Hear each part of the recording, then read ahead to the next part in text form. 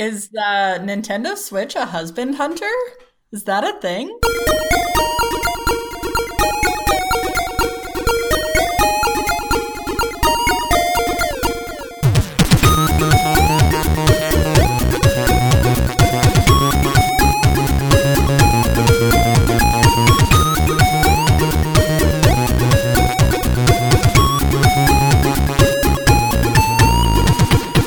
Hello, everybody, and welcome to another episode of the Geekscape Games podcast. This is episode number 158. This looks less like a depression beard and more like a regular beard. So we are back with our first episode post E3, and we're going to have a lot to talk about in terms of impressions of games, both on the floor, any final thoughts on the conference itself and all the news that came out of it, and just some of the regular news that's come out over the last week. So we're going to have a lot to get into, so we're just going to jump straight into it. So starting first, we have myself, Josh Jackson. We have Derek Cranevelt. Hey there. We have Courtney Dossett. Hello. And we have Mika Matt. Insert last name here. He was trying to look it up on Facebook real quick. No, I wasn't. I was trying to search it in my memory because I know I have it. And then now that I've actually introduced people, I blank. Well, hi. Hello, because I talk to them every week, so it's like I know That's them, fair. but we don't always have the pleasure of having you on the show. So, Which is a damn shame. Yeah. Well, thank you for having me tonight. I'm excited to be here. Yay! Yeah, and we're excited to have you. So we have a full crew again for the first time. I feel like in a while, huh? In a while, yeah. A couple weeks, yeah. So that leaves us with a lot to talk about. So we're just going to jump straight into it. First, getting into E3, does anyone have any final thoughts about what they saw on the show? What was most impressive? What they didn't like? Now that we've kind of had some time for like the E3 high to wear off and we have more time to think about it. Yeah, I still think I had a couple thoughts. I think the big one, and I mean, it's not really changed since last time, but I think that the Last of Us 2 demo was one of the coolest things that I've ever seen at E3. And I hope to God that that is real and that it's not a Watch Dogs type situation, but it's Naughty Dog, so I don't think it is. And also that they've said that what was in there was real. So I think that that's huge because that was like right down to the trailer was perfect, like the right down to the emotional level, but also like just looking at things like how fluid that combat was, looking at things like just how incredibly detailed those facial animations were and how smooth the animation in general was. And it was the whole thing was super exciting. Like I just don't recall games doing a lot of the things that we saw in that trailer, like that arrow getting stuck in Ellie and she had to like kind of run away and pull it out, or the fact that when she went under the cars, the enemies like went looking under the cars for her type thing, because obviously there's nothing else around she could hide under. So like, let's look under this thing instead of cars being like this, like fucking invisibility cloak type thing. Like, I don't know. There's just so much to love there and I can't wait to play it. And since seeing that trailer, which was like a week ago now, like since seeing that trailer a week ago, I have just been itching to play The Last of Us again since then, because I mean, I know that some of us have different opinions on the game itself, but it's probably one of my favorite games of all time. And certainly one of the most emotional games that I've played. And it looks like that is like turned up to 11 in that new game. So that I'm really excited for. And aside from that, and I think that this is probably an unpopular opinion, but we don't have any of those on this show. Those aren't allowed. I'm super into the whole like, well, and the games as a service thing and less in regards to like, oh, we plan on doing content for this game for a long time, but games as a service in that like in regards to things like Game Pass and things like that new EA Access Premier, like just the Netflix model of the whole thing. Like, here's this content, you can buy the content, or you can pay a bit every month and just play as much of this content as you want. Like, I am super into that idea of paying Microsoft. I'm buying fucking games left, right, and center all the time, like my whole life. That's never going to change. Sorry, Michaela, but like 40 games a month, we're going to buy them. Like, and 40 games a month. I mean, no, like on average, probably. We're not rich. Well, well, maybe you if don't we have just to stick be with to Game Pass. Pass, we will be. Yeah. So you're rather than buying rather than buying 40 games a month, let's pay Microsoft $10 and let's pay this company $10 and let's pay this company $10. And all of a sudden we're at half the cost of a game a month, but we have so much to play through. And I mean, it sounds terrible and amazing at the same time. Amazing because the day these games come out, you're playing them in full for very little money, just for the subscription that you're already paying for. But also like terrible because I already have a backlog of games I've bought over the past 5 years, and the whole Game Pass thing and the whole EA Access Premier, that just feels like more backlog. Because do you feel obligated to play those new games as they release? Probably. But then they're always there, and you can always access them and yeah. play them anytime. And when you want to go and play Overwatch, somebody probably didn't sell it out from under you. You're never going to let that right? go. You never like it. Anyways, I'm super into that idea because it feels cheaper, but it also feels like it gives me an opportunity to not only play the games I would probably buy anyways, like the amount of content I've put into Sea of Thieves, and in the time frame that it's been out for, I've spent $20 on Game Pass or whatever. That's not true. He actually bought enough for the next 3 years. It was on sale. It was on sale though. Okay. I have no objections. It makes sense. You did have objections the other day before I bought it. Anyways, the fact that I can pay a little bit of money and play these games that I would play anyways and probably save money on them, but also it opens it up to more games that I probably wouldn't buy, or games that looked interesting, but demos aren't really a thing anymore. Like that, like it's been a long time since I've, aside from like Mario Kart, like it's been a long time since I've bought like a racing game. And probably like thinking back, the last ones I probably bought were like Gran Turismo 2 on the PS1 or Auto Modelista on the PS2. And I don't think I've bought a racing game since, but like looking at, for instance, Forza Horizon 4, that looked super cool, and it looks super fun to just be like grouping up into a bunch of dune buggies or motorcycles or whatever and traversing this giant open world with a bunch of friends. Like that looked like a blast. Not enough of a blast that I'd pay $80 for it, but you can be sure as shit I'm going to download that on the day it comes out and probably put a good chunk of time into it.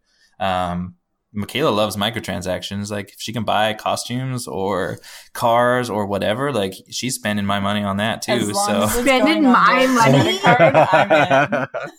Well, like I feel like we're unearthing. That sounded really sexist. Rooted. She makes much more money than me.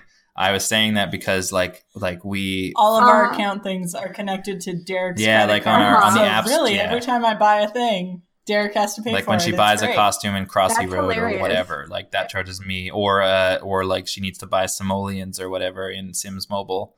That comes to my credit card. So that is why I said that. Did you say she has to buy simoleons? Simoleons, like isn't that the money in the Sims? Buy Somalians? Oh my god, Josh! I know nothing about The Sims. I just know that it's like you. I mean, but you know Mika, she's not a terrible human trafficker. Yeah, I understand. She's not in real life because she gets that out in the game. I mean, all I'm saying is that Derek just said she makes a lot of money. So. Oh, okay. I will say that in my little sad pit that I've been in, I've been playing a tap game, and I ran out of spins, and you can buy spins, and Derek's voice popped in my head. Even tapping that buy button. Well, I heard it in your head, like, oh, if I enjoy a game for so many hours, I don't feel bad throwing some money at it, and so I did. Immediately had that regret. It's one of those games where you have like a lottery thing, so you spin to try and win coins so that you can build up your little village, so you can get your next village. It's really. Mm-hmm. It's a dumb game, and I shouldn't have spent money on it. Did you ever download Egg Inc? No. Oh no. Shit! You gotta get on that one and clear your schedule. Is it like Neko Atsume? Because I need to put that phone back. I have no idea what you just said. Oh my god! Not even a little bit. Neko Atsume is a game where you have a backyard and you put little things in your backyard and you get cats, and then you get an album of all the different cats to come into your yard, and you buy little things for them to play with, and different things attract different cats. It is a cat lady's dream. It is a problem for me. Did you ever play? I can't remember the name of the game. I think it was like Ultimate Catastrophe. I talked about it like a while ago, but did you ever play that one? No. Is that the PS4 one? Yeah. That's called Cat Lateral Damage. Oh yeah, Cat Lateral Damage. That's what it was. Man, so it's got a VR mode too. They have a dog one. Stop. They have a dog one called Bako to Wonko. I can't with my life right now. What is this? Japan, you are some smart motherfuckers. You know what girls love. We love cute, tiny things. Do they have a fish one? What would a fish one be called? There need to be more fish games. I'm sorry, I got really excited. I started downloading it, and now all I want to do is play with fish. It's all right.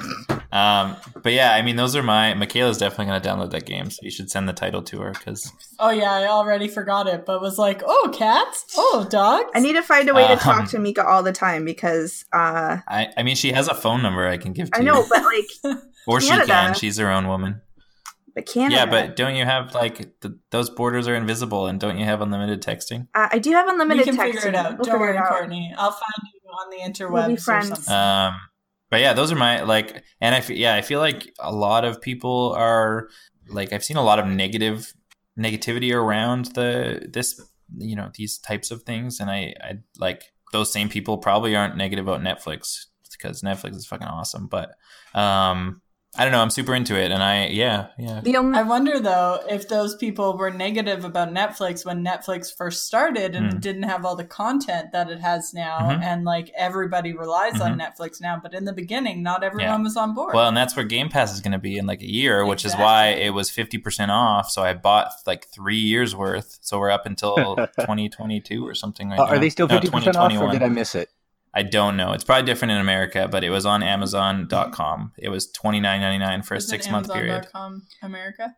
Yeah, I was saying that in America, Amazon had it, as well as Best Buy, actually, I think. But that was a freaking deal.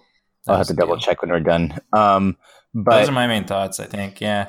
No, and then we're going to jump ahead a little bit because now that we're talking about games as a service, my deal, like everything you're describing, I completely agree with, but I think when you talk about games as a service in terms of like a subscription service where you have access to a ton of games, that's great.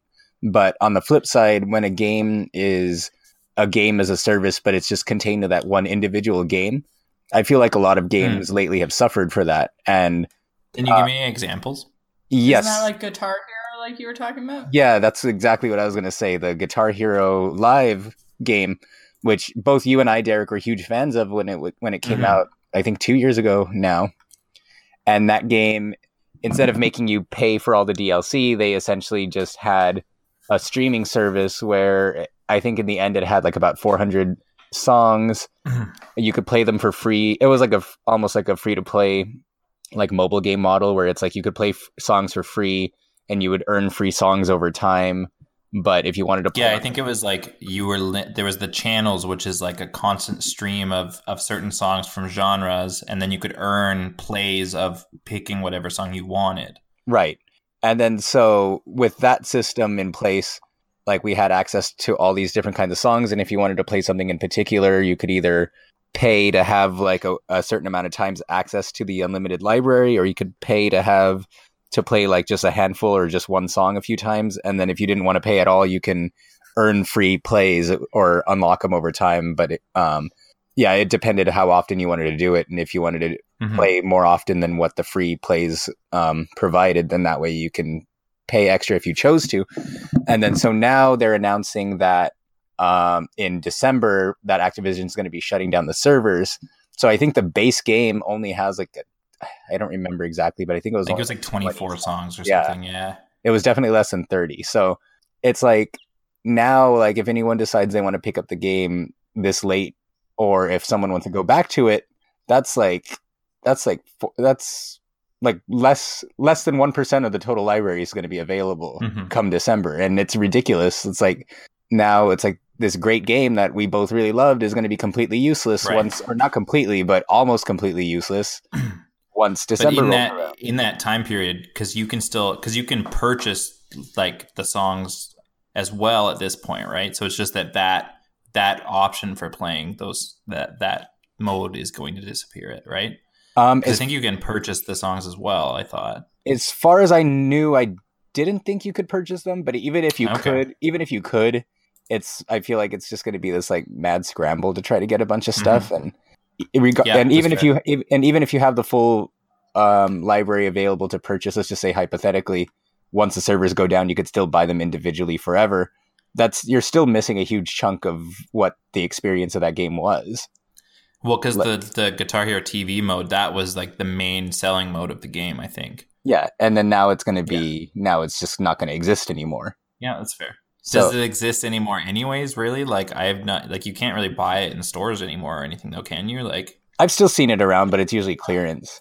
Yeah, right. But yeah, so, or even like in my case, like we were saying before the show started, I had to delete it because my PlayStation was just getting so full of data, but now that they added the external hard drive support, now I can get around to playing it again whenever I clear some more of my backlog out, which I've been meaning to over the last couple of months, which I think is a problem we all have. Oh, I don't have that problem with my PC, but it's fine. Okay, sure. Yeah. Just got to one-up all of us. No, you were just ragging on PCs about how, like, I'm like, oh, I should probably upgrade this or that because my computer's getting old, and you're like, oh, I don't have to do that with my console. I don't have to delete my saves, so meh. That was off air, though, so that didn't count. Now you're just airing dirty laundry. We never do that on the podcast. I would never do that, no. Not at all. And we especially don't talk about spending our significant other's money either. Never on this show.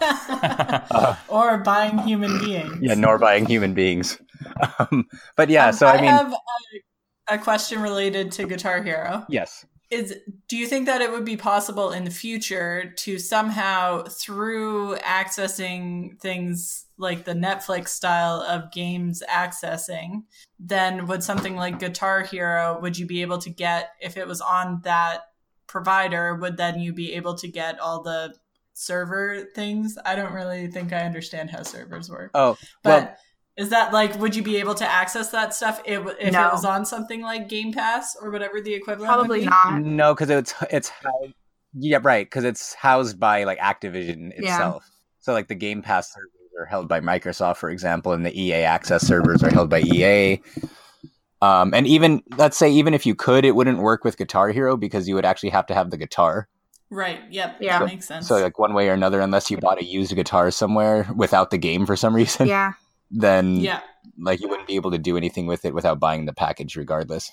But and there's other examples of games like that. Like Disney Infinity was another one that I was a big fan of, as any longtime listeners will know, where the big draw of that game was that it was essentially it was like a game, like a level creator and a game creator that was kind of disguised as a Toys of Life children's platformer. So it's like people were making some really complex, like well-designed games within Disney Infinity. And once Disney shut down the servers last year, now all those are gone. And all that's left is the often mediocre built-in levels that just came with the game. Right. But that was a small fraction of the content. And the game was always designed to have a very, very long lifespan that would end up having thousands upon thousands of levels that people could both design and download for years. And then Disney suddenly decided to get out of gaming, and all of a sudden all of that was gone. So I mean that said too, like that, I think that's an example too of just, I mean, Disney pulling out of the industry almost, but that's kind of them being a dick, because I'm pretty sure you can go back to like the very first Little Big Planet, which was way earlier than any Disney Infinity game, and that stuff is still alive, isn't it? Like, as far as I know, Little Big Planet is more on. Yeah, like that stuff's more on the publisher themselves, I think, at that point. Like Guitar Hero Live is shutting down, but although things like that, like it's probably quite expensive to keep that library open and to keep that music coming, and to keep it streaming on the Guitar Hero TV mode. But whereas now the amount of players might be insignificant enough that it's not worth keeping it alive. But with something like Disney Infinity and it not lasting very long, like I think that's just something. Like, it depends on the publisher too, I think. Although it's hard to buy into something, for instance, at that point, not knowing how long it's going to last. Because, like you said, with Disney Infinity, they could plan and could market it as like a limitless title because of the ability to build these things and build these levels that are way better than what was provided in the game. But yeah, you're right. In that, as soon as it shuts down, it's kind of useless at that point. Right. Yeah. So, I mean, it's just a problem that I worry about, especially with more and more games like Destiny and that kind of thing, having these huge, like, where the entire infrastructure of the game is centered around being able to play online. Like, what's going to happen eventually when Destiny shuts down? And sure, there's always the argument, like, kind of what you were saying, but I feel like it's worse with a game like Destiny than a game like Guitar Hero, because admittedly, Guitar Hero, on top of the servers servicing all the servers and everything, there's also probably licensing involved with keeping all those songs for a certain amount of time. So that's one thing. But even with a game like Destiny, it's like, nowadays all of us could go back and play old games that we want to, like Shadow of the Colossus, which we're going to talk about later, or even Custer's Revenge, if you want to go back and play old games like that. Don't do it. Whereas games from today that are primarily online based, we won't be able to do that in the future. Yeah. So it's like when you think about, there's going to be new games there anyways. Just don't worry about it. There's always new games, guys. 40 games a month. I mean, I never wanted to play Destiny to begin with, but I might want to play it in 30 years. You never know. Destiny was such bullshit too, because I tried to play it like 8 months after it came out or something, because I just got that itch again, because the gunplay was really good, but just with games like Destiny, it was like as soon as there's an expansion, you're locked out of so much content unless you purchase that expansion as well.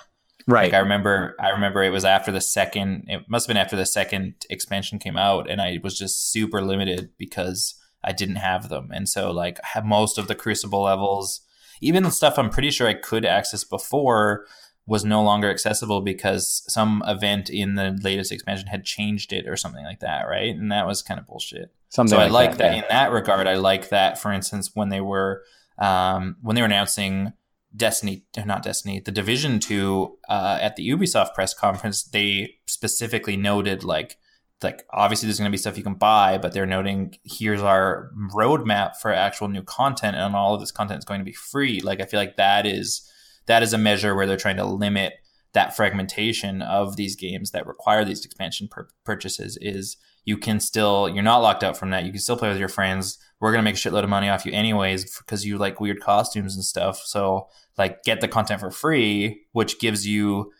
means people are playing for longer, which means you're more likely to spend more money on whatever microtransactions because you're still playing the game, versus I don't want to pay $40 for this expansion, and you stop and they get no money, right? Yeah. Pretty much.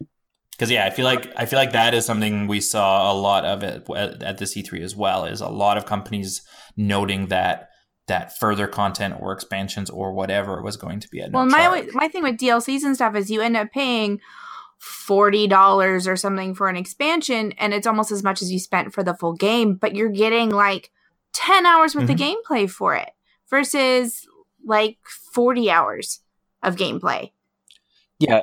And now that you bring that up, it makes me remember when DLC first started becoming a thing, like when the 360 and stuff first started coming around, and people were excited because back then you compared it to like PC expansions. I remember I never had a PC, but I had friends who would play PC games, and they were so thrilled because it was like Neverwinter Nights would come out. And then when a Neverwinter Nights expansion would come out, it would be like as long or about as long as the main game. Totally. Or like World of Warcraft. You would get a whole new game when you got the expansion. But like now I feel like you get these short, small chunks of a game that aren't fully thought out and fully developed and don't really add anything to it sometimes, and you're expected to pay a bunch of money. So I'm glad that we're getting away from that, because that was some bullshit and not serving the gamers. So yeah. Well, I think it depends on the game, but I think that was the easiest route to take and the most profitable route to take, and so most companies took that. But I mean, you have companies like CD Projekt Red, which are releasing cheaper DLC that is game length, and companies like Bethesda as well, where they're, and of course they're a PC publisher as well, but their expansions for Skyrim and for Fallout 4 and whatever, like these are hours and hours and hours of content for like the $30 season pass or whatever. So I think it largely depends on whereas as the same cost for content for Call of Duty, you're getting like 3 or 4 maps or whatever, right? Like I think it depends a lot on the publisher and the type of game as well. Yeah, and even though it does seem like we're moving in a better direction in terms of that, we still have some holdouts where, like for example, Final Fantasy 15, and this is worse too. And we talked about this recently too, but just to reiterate, like how a lot of times now you do have the flip side where they'll sell you like short campaigns or short amounts of content for almost the price of the full game, and then you have other games where they'll cut chunks of the main game out just to sell it to you later. I hate that. And I'll talk about that more later, because I've been playing a lot of BlazBlue Cross Tag Battle, and I love the game itself, but this game has like a big problem with that. And then how Final Fantasy 15, now that PlayStation's having that E3 sale, I saw on the PlayStation Store that they had the season pass for Final Fantasy 15 on sale. And I was tempted to get it, but then I thought about it and I was like, I really don't want to support that even if it's cheaper now. Yeah. Because we were just talking about a few weeks ago, they literally cut chunks of the story out because the game wasn't finished, but they didn't want to delay it again. And then after the fact, they were essentially selling the middle of the game separately and doing it as DLC. So that's so annoying. Yeah. So I don't know, it's weird, but it's good that it's moving, in a better direction. But as far as E3, Courtney, did you have anything else to add aside from the improved DLC practices from some of the publishers? I dipped from a lot of E3, to be honest, but I did pay attention. I got really excited about Elder Scrolls. I just wish we had more information about the next Elder Scrolls. We know where it is, but we don't. In 10 years, you will have more information. I know. I want it. On the one hand, I'm kind of glad that we got something so that we know that it's actually going to come, probably. But on the other hand, I would, because there's always that chance. But on the other hand, I would like more than a landscape shot and. But there's so much speculation to do based on that. I don't want speculation. I want to know what I'm going to get when I'm going to get it. I mean, not even what I'm going to get. Just tell me when I'm going to get it, because I'm not a patient woman. I mean, you can scratch that Elder Scrolls itch with the Elder Scrolls Blades. I saw a lot of hate about that, and I was looking at it. It looks so fucking cool. Someone was saying something about how shitty it looked, and I was like, for being something that you're putting on your phone, and that's what they showed in all of the clips and stuff was on a phone. And considering how many different kinds of phones there are with all the different chunks, different specifications you have for different phones, it looks pretty damn good.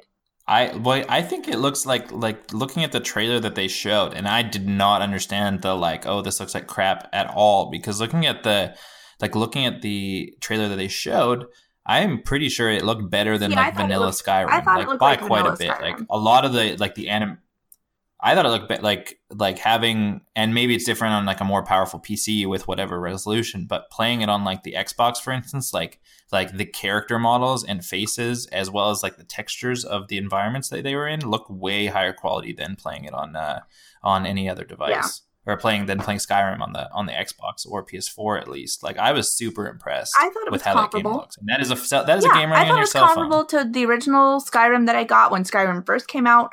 On this computer that I bought just so I could play Skyrim. But it's on your phone. And I can play it anywhere and I don't have to buy a Switch. Although I won't find my husband that way.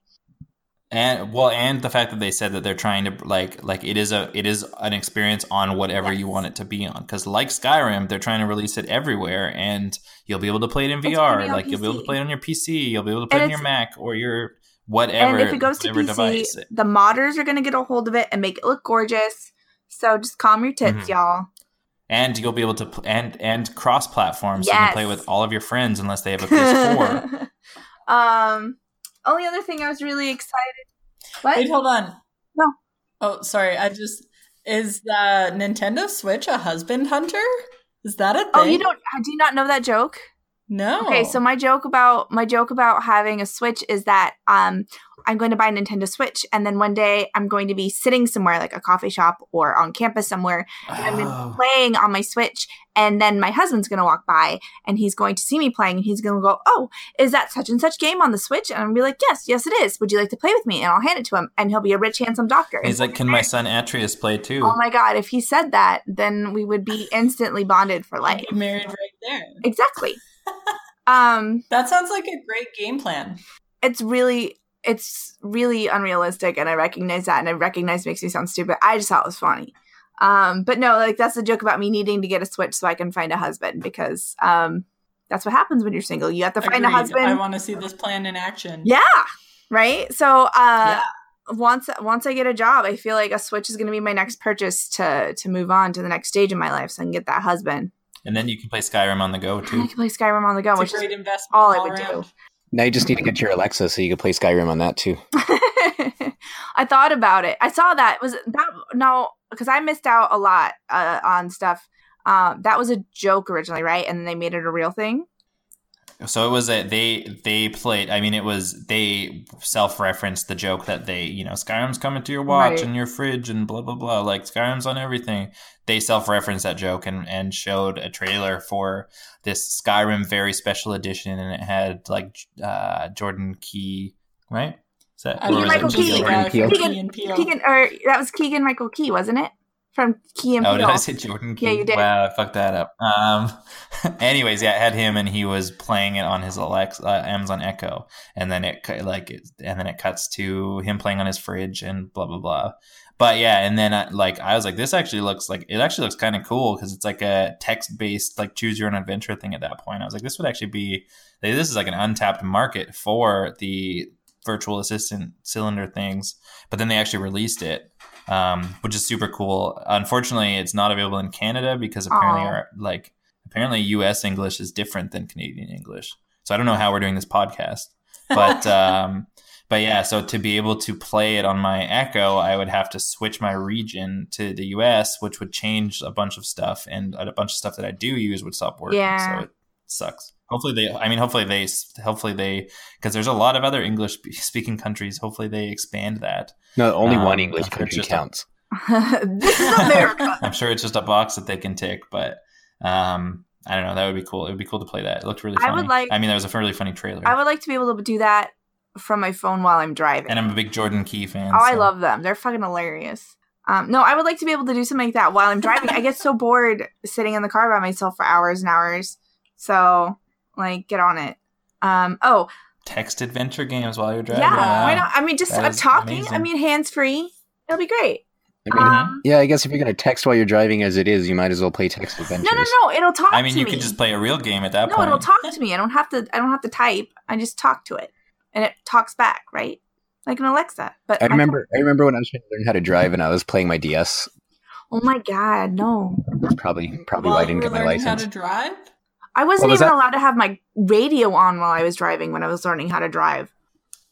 Oh, yeah. Well, I was learning how to drive with a friend and not parents, so I could get away with it. My mom used to, and she still does, she will call me if she sees me out and about in town.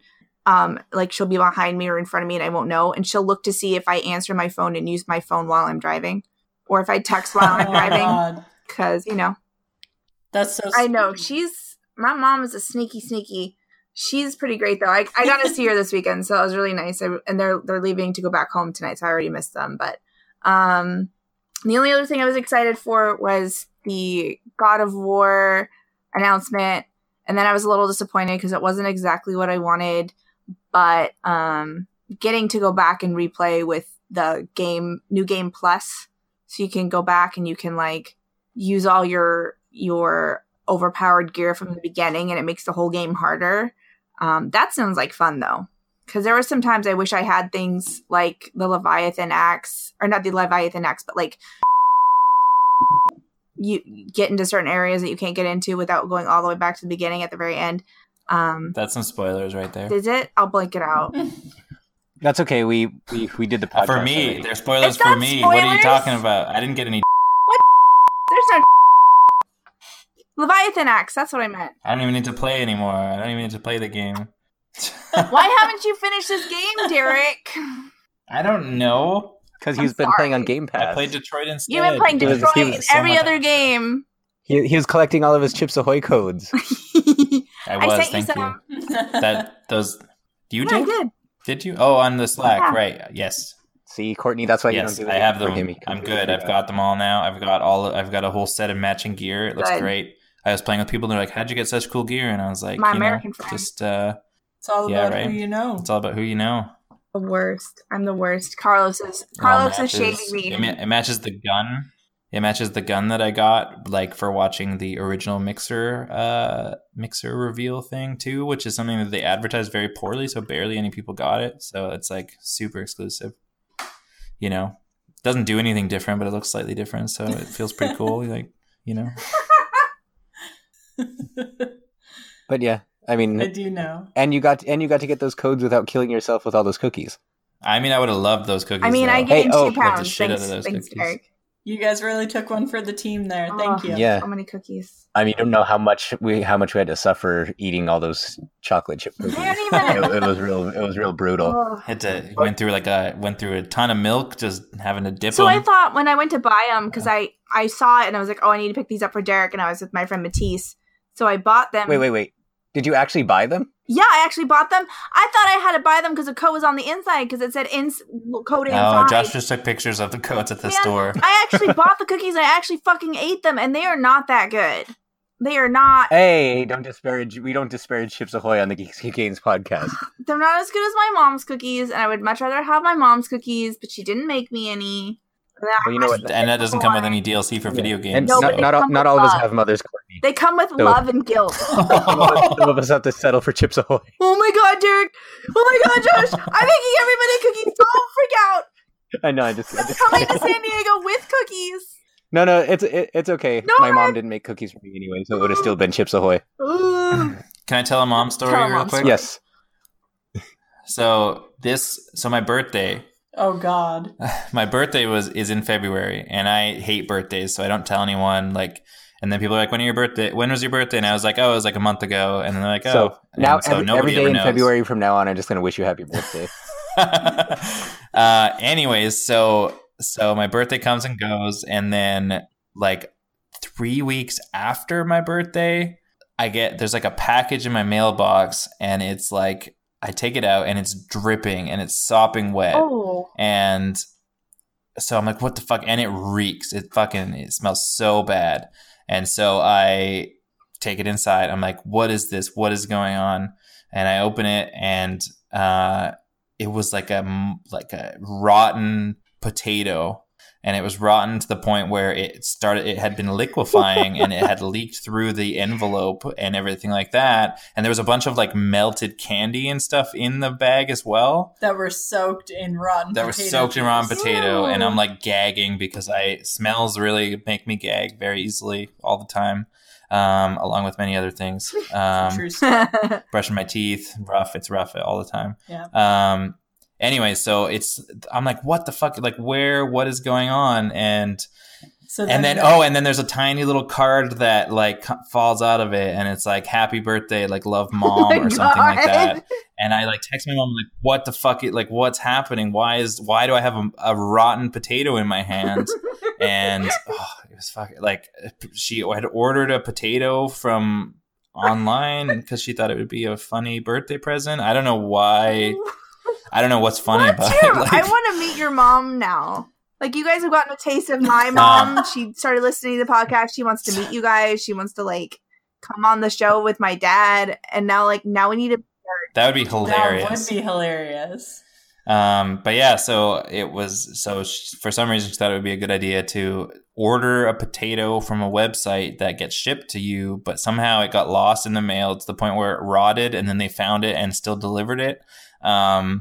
That was my birthday present. Small addendum to that story, though. There was no card that said that. There's something. It was written on the potato, and Michaela had to dig through the swampy garbage mess of this potato bag to figure out what the fuck was written on the potatoes, so we knew why somebody had sent us a rotten potato. It was awful. And then when we told his mom about it, she was like, "Oh, they said it was going to come in a box." And we were like, that is not the issue here. Oh my God. I want to know how much your mom paid for that nasty rotten potato. Like, you don't? So I mean, was it good at least? Oh my God. Yeah, we just baked it right up. It was like pre-marinated. Could you at least wring it out and make some juice out of it? It was just vodka by then. Okay. But yeah, so as far as E3, Mika, did you have any other thoughts on E3? No, I mean, you guys mostly talked about what I was into. From what I remember, which is not much. I was excited about Unraveled 2. I don't know why I've never played Unraveled, because that looks super fun and cute, but the thought of, like, Derek and I are always trying to find games that we can play together. Also, I feel like I'm just smelling that potato again right now. Like, that scent has come back. Go on. Are you just throwing up a little in your mouth right now? yeah, so playing that together looks super fun and cute and like something I would be able to do. I think I'm really into like, I don't know, games that kind of look like that and work that way. Like, what was that one that you played? Not Limbo, the other one. Inside? Yeah, and then like Little Nightmares, all are that kind of style of like you're just going, is it side scrolling? Is that what that is? Anyways, yes. It looks pretty neat. And then there's also one that I can't remember the full name of. It was titled like SOS, but Sea of Solitude. Oh yeah. And the girl got super emotional, like talking about it, and then the art was really beautiful and there was lots of water and stuff. And it's all about like too much water, some would say. Loneliness and like monsters within or something. I don't know. I was super excited about that one. And then I fell asleep and I missed that one by the people who made The Witcher, but I watched it again later and that looks pretty cool. And then The Last of Us also looks really neat. So I feel like while we were watching things, I was like, oh my God, that looks neat. That looks neat. That looks neat. But those are the few that like stuck in my brain after the fact. Mm-hmm. So I think it'll be some good stuff. Yeah, for sure. I mean, there was just so much coming out of it. Like we literally did like 3 hours worth of shows, like 3.5, 4 hours. I think it was like 4.5 hours. There was that one that you guys recorded for like 5 hours. I don't know how you did that. How long did that episode end up being? I don't know. Did it get released? Like once it was edited down and everything. Oh. Is that the 2.5 hour? Was it the one from no, last the one with year? The one that you guys did with Shane, where I was going to be there, but my mic was all broken, and you guys was it only it was that about long? 2.5 hours. Yeah. I just remember like, and we were like, oh, this I one's just gonna be remember short. like fixing my mic, falling asleep, waking up, and you guys were still recording. yeah. No, it came out the next day, and it's a great episode. It is. I'm halfway through it right now. It's pretty entertaining. Yeah, you're just gonna need another week to get through the other half. This is how long. Exactly. But yeah, as far as my E3 wrap up's a little bit different since I was actually lucky enough to be there. And I didn't find out I was gonna be there until right after Nintendo's conference ended, so it was all kind of a last minute thing. So my thoughts on E3 is that mostly from the inside, it is a lot more organized than it was last year, which last year was the first year that they allowed people to buy passes from the public, and that was a complete mess, which I've talked about before. This time it was a lot better, a lot more organized, a lot easier to play games, but the lines were still out of control. I think Wednesday was the only day where I was able to be there for a full day, and I only got to play 4 games all day. It was about 2 hours in line for Jesus. each. It averaged to like 2 hours in line for each game, but I got lucky and only had to wait for like 10 minutes to play Smash Brothers, so the other 3 were more like averaging at about like 2.5 hours each. That's crazy. Yeah, like the longest wait surprisingly was like for Pokemon Let's Go, and I hate to see how bad that line was because I anticipated that one was going to be really bad, so I got there first, and they weren't letting everybody in until like noon, and even with most of the people not able to come in, it still took me 2.5 hours to play it. Wow, that's crazy. Yeah, but but how was it? That's the real question. The Pokeball control kind of sucks. Like it just because they have time to work on it though, right? What was that? They have time to work on it though, right? No, I think it's done already. Pretty much. Oh dang! It was just that the stick was really like the stick is the tip of the Pokeball, and it's really small, and it felt kind of hard to keep it centered. Like if I wanted to go straight up, it was really easy for it to drift. But I mean, it's not that big of a deal, but it doesn't feel nearly as comfortable as just using a Joy-Con with the bigger stick. Because is the analog stick is smaller even than it is in the Joy-Con, right? Yeah, like it's which is like the smallest fucking analog stick on the planet already. It's pretty much the size of the one on the new 3DS, the little nub that's on the side. That's pretty much about. So not nearly large enough. Yeah, except it actually moves. Like you know how on the new 3DS when it doesn't move, you just put pressure on it. Just like slides, yeah. Yeah. Oh yeah. Like this one, it actually does like move and slide around, but it's so small that it doesn't really feel too good. But yeah, but it's shaped like a Pokeball. Yeah, so it's worth it, I guess. Depending how you look at it. But you don't have to use it, right? You can use the right. You can use the regular. Yeah, but those don't look like a Pokeball. Right, but people you won't. It's not as immersive. Oh, okay. And yeah, like people do feel like they're going to be forced to buy it, but we'll talk about that when we get to the news in a little bit. But I got to play Smash Brothers. The short version of that was Ridley's feels way overpowered, while Inkling feels like the hardest character to use in the whole game. just because with the Inkling you have to manage. Like the Inkling is a really accurate representation of Splatoon, which means you have to like manage your ink, and if you run out of ink, you can't attack anymore. And okay, and it's just they seem really hard to use. Whereas Ridley, like everything Ridley does was like knocking people off the stage like crazy. So you think we'll see more balancing to that before December then? I hope so. I think the Inkling's biggest problem is in order to do damage, they have to actually shoot the opponents with their gun and get them inked first. But like shooting the ink at them doesn't push them back at all. So they just kept walking through my shots and hitting me. Whereas if it had like, I don't know if you guys are familiar with Smash Brothers at all, but some characters like Squirtle or Mario with his flood from Mario Sunshine, when you spray them with water, it pushes them back a little bit. So like if the Inkling ink pushed them back a little bit so that at least gave them a little bit more time to spray them before having to move out of the way, then I think that would go a long way to help. But as of right now, they were literally just walking through it, and it doesn't have long range as it is, so it was like you had to be kind of close to them to shoot them to begin with. So like I'm looking forward to using them because I love Splatoon, but I'm hoping that they do kind of balance that out a little bit. But I think people are going to be really satisfied with Ridley because Ridley was like a complete monster playing that game. But aside from that, I'm trying to think of the major ones. I really enjoyed playing Starlink, which is that new Toys to Life game. It looks so cool. Yeah, I haven't sold Michaela on that one yet, but I'm working on it. Well, if it makes any difference, you don't have to buy you don't actually have to buy the toys to be able to get the parts. But that's the part I want mostly. Oh, okay. So yeah, like for me, I think I've got an amiibo itch to scratch. Never mind the 3 boxes of amiibos that are under the stairs right now. Well, they're there for safekeeping. Obviously, where are we going to put them? You need to go to IKEA and get a shelf just for your amiibos, so you can put them on display. Just don't put them in the sun, or they'll melt like Josh's. Yeah, like amiibo are going to be the currency of the future. Oh yeah, Beanie Babies.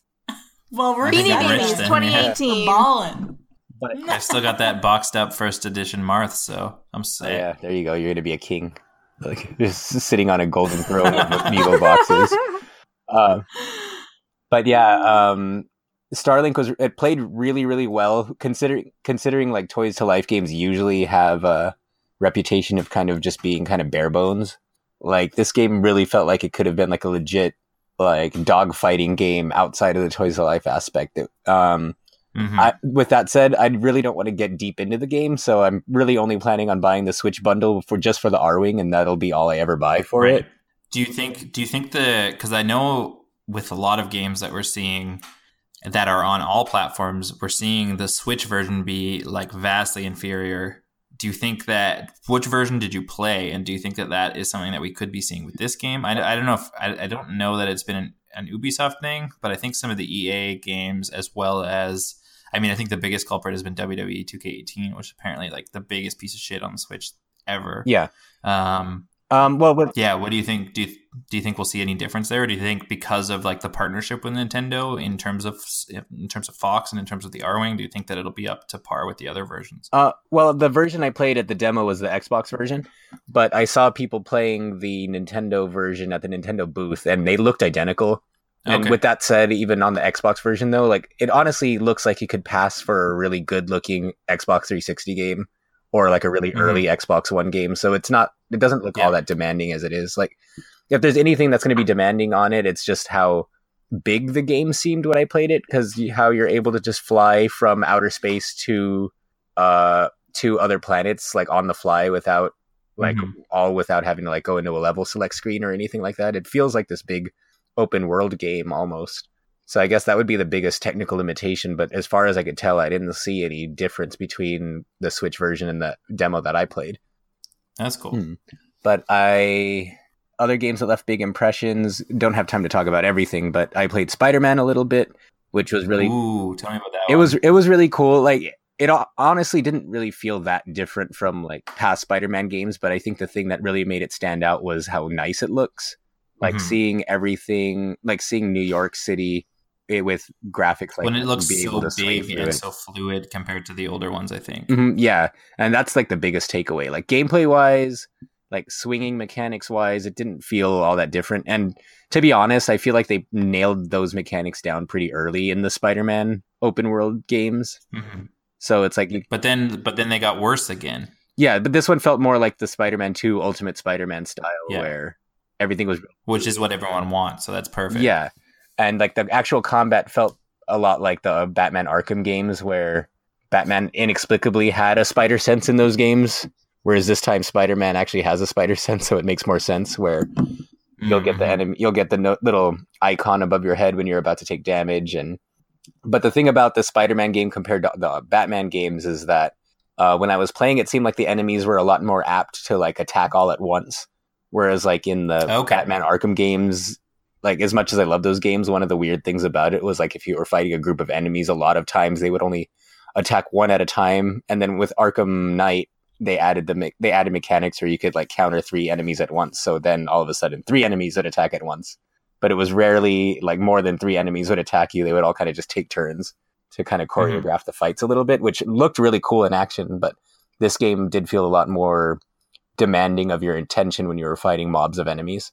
And aside from that, there was a lot of different types of quests. The only other one that I got to play that didn't involve fighting was like this weird puzzle one where you had to mix like chemical samples to be able to come up with the right compounds to, I think there was like some kind of gas leak and you had to figure out what kind of gas it was or something. So Spider-Man has to run it through like a chemical test, and you had to determine what kind of compounds it was by lining up these different patterns, and you had to make combine patterns to make them match the chemical that's on the that's making up the gas. So I thought that was kind of cool that it's kind of mixing in, like it's not just Spider-Man the superhero. You kind of get to play into his like intelligent side a little bit. So I thought that was pretty cool. Like it has the potential to be like a really big comprehensive Spider-Man game that's going to look at aspects of his character in a wider sense than just like fighting bad guys. So that was kind of cool about it. And then the last thing I'm going to mention this time is that since we did talk about it on the E3 show with Jonathan, I did get to play Super Dimension Neptune, and it has the framework of a really good game, but it needs a lot more polish. Like it froze on me and it froze on my friend twice. The combat, it's a really good idea, but it's very bare right now. And I don't know why the guy who was demoing the game volunteered this information to me, but he was like, yeah, since this game's being developed by a Western studio, the home studio's taking a close look at it, and they're they're really meticulous about how this game turns out, and they already told them that they're not really happy with this build and they want them to kind of start over. So that was just like a weird thing to throw out, but like the concept is like it's a 2D RPG, a 2D turn-based RPG, and depending on who's the main character in your party, that character is going to be the one who kind of dictates what the characters do. So if you have your healer as the leader, then everybody else will heal also. And then if you have a magician, like a mage at the front, then everyone will use their magic spells. And you could switch on the fly. Like you could just tap L1 or R1 and it just rotates to the next character to be the leader. So that's cool. So it was a really cool concept. Like I said, like the way that you could just you could change mechanics on the fly and all the characters do different things depending who's the leader of the team at any given time was really cool. But like the demo that I played was a really, really early build, and the only thing you could really do in it was fight like the most basic enemies. So I don't know how much more depth it's going to have or how much they're going to expand on it. But according to the PR guy, they're not happy with it, so they're going to kind of send it back and try to expand on it some more. So we'll see. No! Yeah. I liked what if the PR guy is saying that, that's not good at fucking all. Yeah, I know. All. So that's why I'm like I said, it's a really good framework. I really like the graphics are gorgeous. It looks like, if you guys are familiar, it kind of looks like a Neptune version of like the Vanillaware 2D RPGs. So like your Odin Spheres and Muramasa and Dragon's Crowns of the world, which are some of the most gorgeous 2D games out there. So they're on the right track visually. The battle system I thought was really, really cool, but it does feel like it needs a little bit more depth or expansion to really bring out its full potential. And the way that the game kept crashing, like they say it's an early build, but the game's also scheduled to come out in I think October. So that's not that much farther from now. Oh, geez. So, well, maybe they just gave you an early build to play with, but that doesn't seem like a smart idea. I think this is like one of the first times it's playable altogether. So if they have more than what they had on E3, then they probably should have showed all of it instead of just the little bit they had, especially since it was really buggy. But Yeah. It's one of those games as a service thing. They're going to make it a better game over time. Yeah. No Man's Sky. Yeah, there you go. But yeah, so that'll be it for E3. Like, we could talk more about some of the other games next time, but we do have some more news to get into also, which I wanted to start with, like, speaking of, like, right off the heels of E3, someone was very unhappy about the lack of a Smash Brothers character and decided to take matters into their own hands. Yeah, they did. I feel like it's kind of like, first of all, they just said don't expect a lot of new characters because they're focusing so hard on obviously bringing everyone back and also balancing the game for all of these characters that weren't in previous titles with each other type thing. But apparently the Nintendo World Center in New York City received a bomb threat over the lack of Waluigi in Super Smash Brothers. I'm fucking sorry. What? Yeah, so this is... Oh, I was just going to say, I read the title of that article and I was like, I must not understand something here. This doesn't make any sense. No, you understand it right. So this is from Inverse, so it got picked up all over the place. But they note that the New York City flagship of Nintendo World received a bomb threat. The NYPD confirmed after a person was allegedly angry over over the removal of Super Smash Bros. Kiosks from the store. Never mind. There was something about Waluigi. Everyone's mad Waluigi's is not in there, but this is not that. This is something else. This person was mad that they couldn't play it in the store anymore. Situation was escalated by the NYPD to the FBI and may be investigated as a terrorist act. So that's pretty crazy. I'm sure he wasn't mad because he couldn't play Waluigi on the kiosk. I mean, that might be it. But apparently, like, there's been a lot of like people just getting super pissed off because how many Waluigi? I mean, what's wrong with him? What's wrong with him? He's weird looking. I don't know. He's not my favorite character. Is Wario in there? Yeah, is Wario in there? Yeah. So I mean, it's unfair then for Waluigi not to be in there. But yeah, I mean, you've got over 60 fighters, and I don't know. And I think people are very upset because like they've added Daisy, who's like a clone for Princess Peach, whereas they could make like Waluigi a clone of Wario or something like that. Although their body type is obviously very different. I think they wouldn't do that because of how different their body types are. Yeah, plus fair. I think Wario. Sorry, didn't mean to cut you off, but Wario's moveset's based off of WarioWare, which Waluigi is not in also. So that's another part of it. But yeah, I mean, there's been like memes all over the place. People are like up in arms about this, which I don't know. It seems like there's bigger stuff going on in the world. A lot of this news is from the US. It seems like there's bigger stuff going on in the US right now. Like our new star military, our new interstellar military that we're launching to protect against alien threats. I saw people unironically excited about that. Is this a real thing? It's a real thing. In a press conference, our wonderful president just said they want to start using military spending to develop a space force. Because we have children. Is he just saying this to distract from the fact that he is tearing children away from their parents? Is that what's happening? We can't afford... Oh, go ahead. Yeah, well, we're starting battle school with those children, apparently. This is now end of the game. We are starting battle school. We're going to take all the immigrant children and throw them into a fucking internment camp and then make them into soldiers against the bugger menace that doesn't exist. I don't know. This fucking timeline, man, I'm not allegedly doesn't exist. Well, question though, do you think all those kids in the cages are going to get to play Smash Brothers? Because we need to be humane about this. No, you know what? I don't want to talk about kids in cages. Maybe they can do some QA or something while they're just hanging out. I mean, they'll get to play it before everyone else, right? We'll give them Smash Brothers, but we won't feed them. I mean, if you win, if you win, that's how you earn your dinner. That's how you. This is terrible. We are going way off that. I feel like a horrible human being right now, and what is happening is really awful. That's how you learn which ones were worth keeping. Like whoever wins the match. I mean, I feel like we're in some weird. Like, I feel like this is Wolfenstein 4 or something, and like we're really gonna. I don't know. It's a fucking. Does that mean we get Mecha Hitler at some point? I mean, we have Rapey Orange Cheeto. Wait. If Wolfen Cheetos, I feel like. Sorry, go ahead. I mean, I just feel like that's kind of giving Cheetos a bad name because Cheetos are really good. Cheetos are delicious. Rapey Orange Cheeto was something that was mentioned in one of my commencement speeches for graduation. So wait though, if Wolfenstein's becoming real, will Hong Kong 97 become real also? Like, I really, really hope so. Have you ever played that? Or not? I don't think very many people have played it, but have you heard of it? Anybody else? No. Oh, God damn it. That I just laughed. Yeah, you're just being polite, like the Canadian you are. I was. I'll have to send...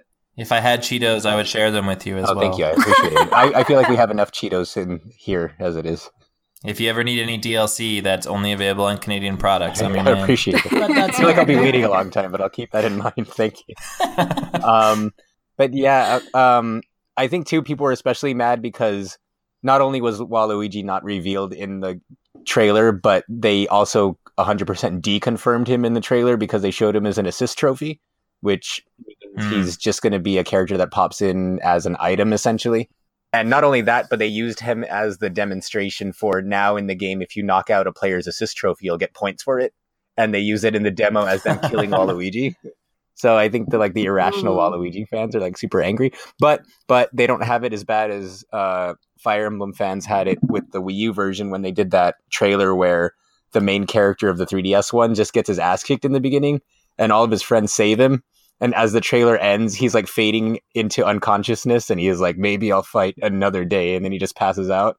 That was so horrible. But anyway, but yeah, outside of the bomb threats, we do have a release window for Devil May Cry 5, right? End of March, which is, I feel like, earlier than I anticipated. Mm-hmm. I know that actually it's both Resident Evil 2 and Devil May Cry, so it's going to be a big month for Capcom. Yeah, no, that's pretty cool. I am really excited for Resident Evil 2, which we talked about last week, mostly because I haven't played it, and also this looks like a freaking Unreal remake. Devil May Cry still is, I know you and Shane talked about loving the series, I think, but specifically loving the DMC kind of spin-off, remake, reboot, whatever it was.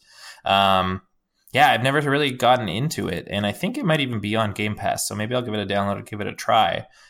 And I don't know why, because it always looked really stylish and really cool, and I've heard it has a pretty decent storyline as well. So I don't know why it's kind of just fallen by the wayside for me, but yeah, end of March you'll see both of those games, which I think is it's going to make it for a pretty cool month. And then just to temper your expectations, DMC was the only one that had a good story. The rest of them ranged. So that's the one I should play, is what you're saying. Depends what you're looking for. I think, the consensus is that Devil May Cry 3 has the best gameplay. DMC's gameplay takes pieces of the originals, but kind of does its own thing with it. And then stay away from Devil May Cry 2 at all costs because it's fucking terrible. And is 3 the one that had that French guy in it? No, that was Onimusha, I think. Or was that a different? That was Onimusha 3. Oh, yeah, you're right. You're right. So it was one of the 3s. But yeah.